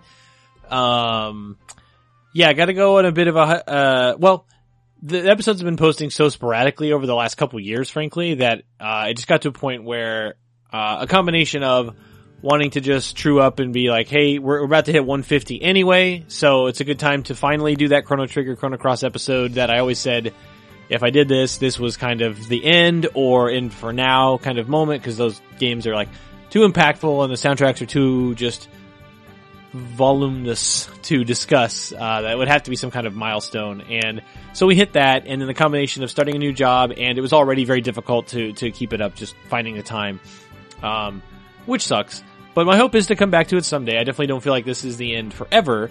So we did 150 with my co-host Patrick Kulikowski. You can end the podcast? Anytime, man. Oh, God. Just walk away. There's been too much violence. Just walk away. So I had the end in mind, and it just really lined up well. We're like 150, Chrono Trigger, all this stuff happening. So it's a good way to go out and just kind of acknowledge, because there were times when it was like 6 months between episodes, and like, what is that? That's not a show. That's when I can get around to it. So that's not fun.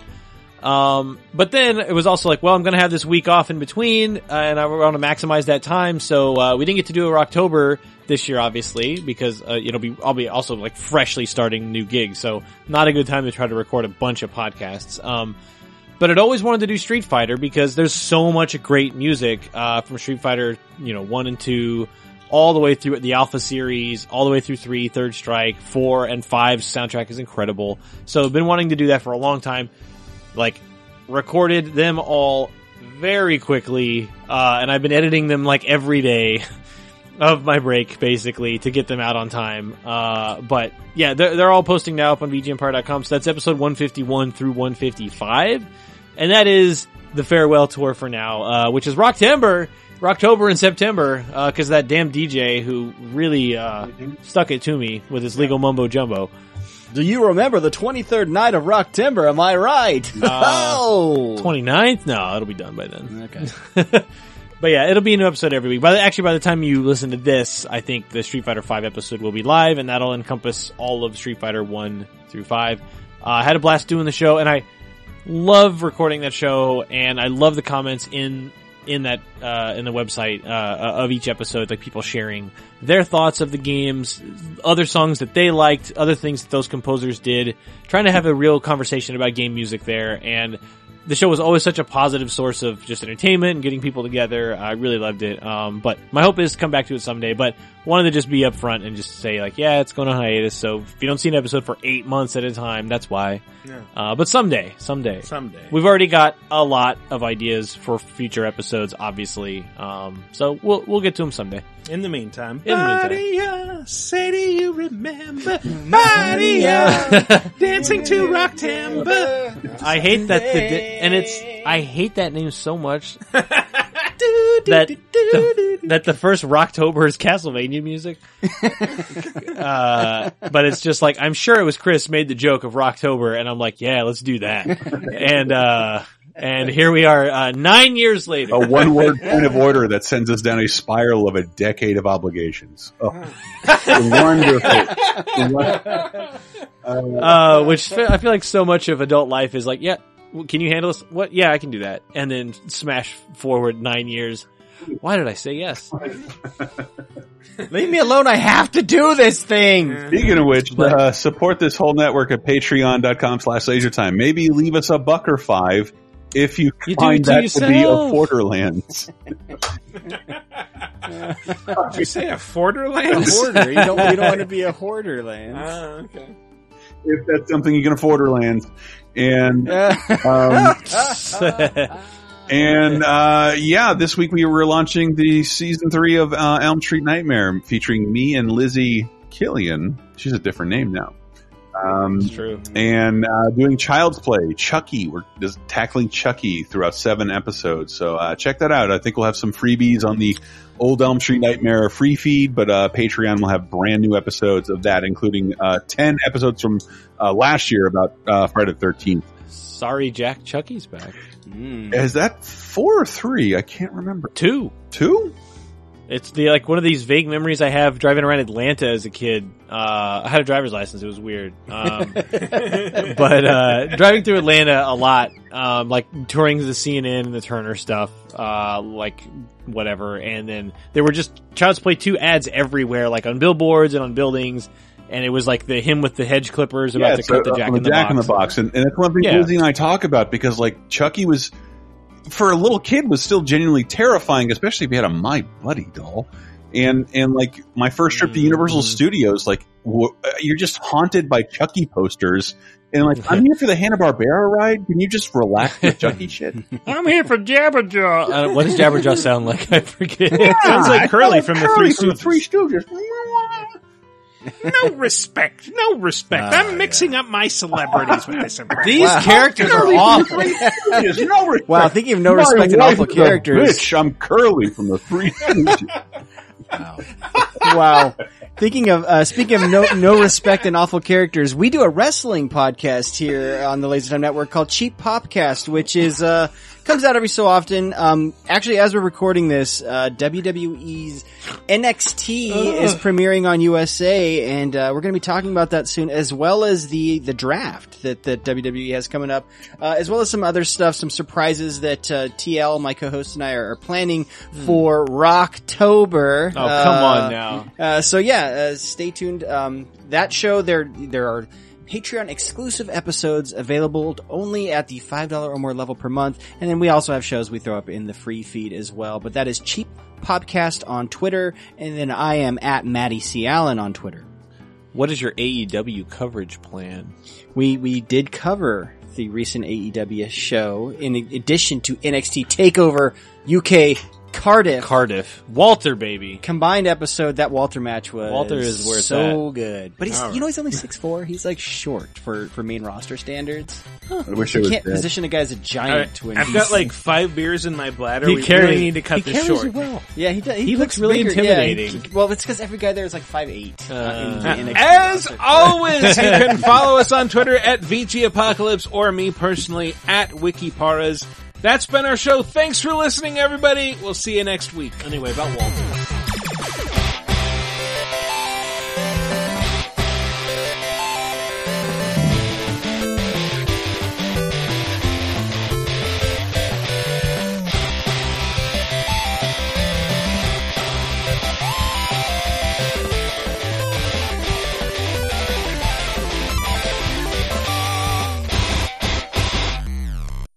Well, let's see what happens if I turn it off. Okay. Yeah, no rush.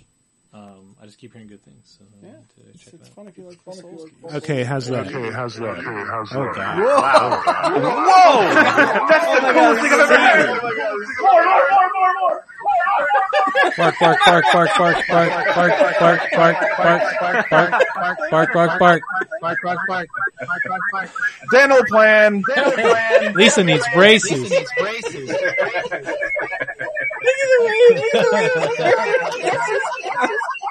Pile! Shazam! Alright, that's God.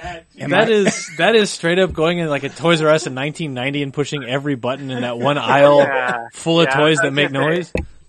Sounds like the tunnel in Willy Wonka and the Chocolate Factory. Yeah. There's no telling. That was madness.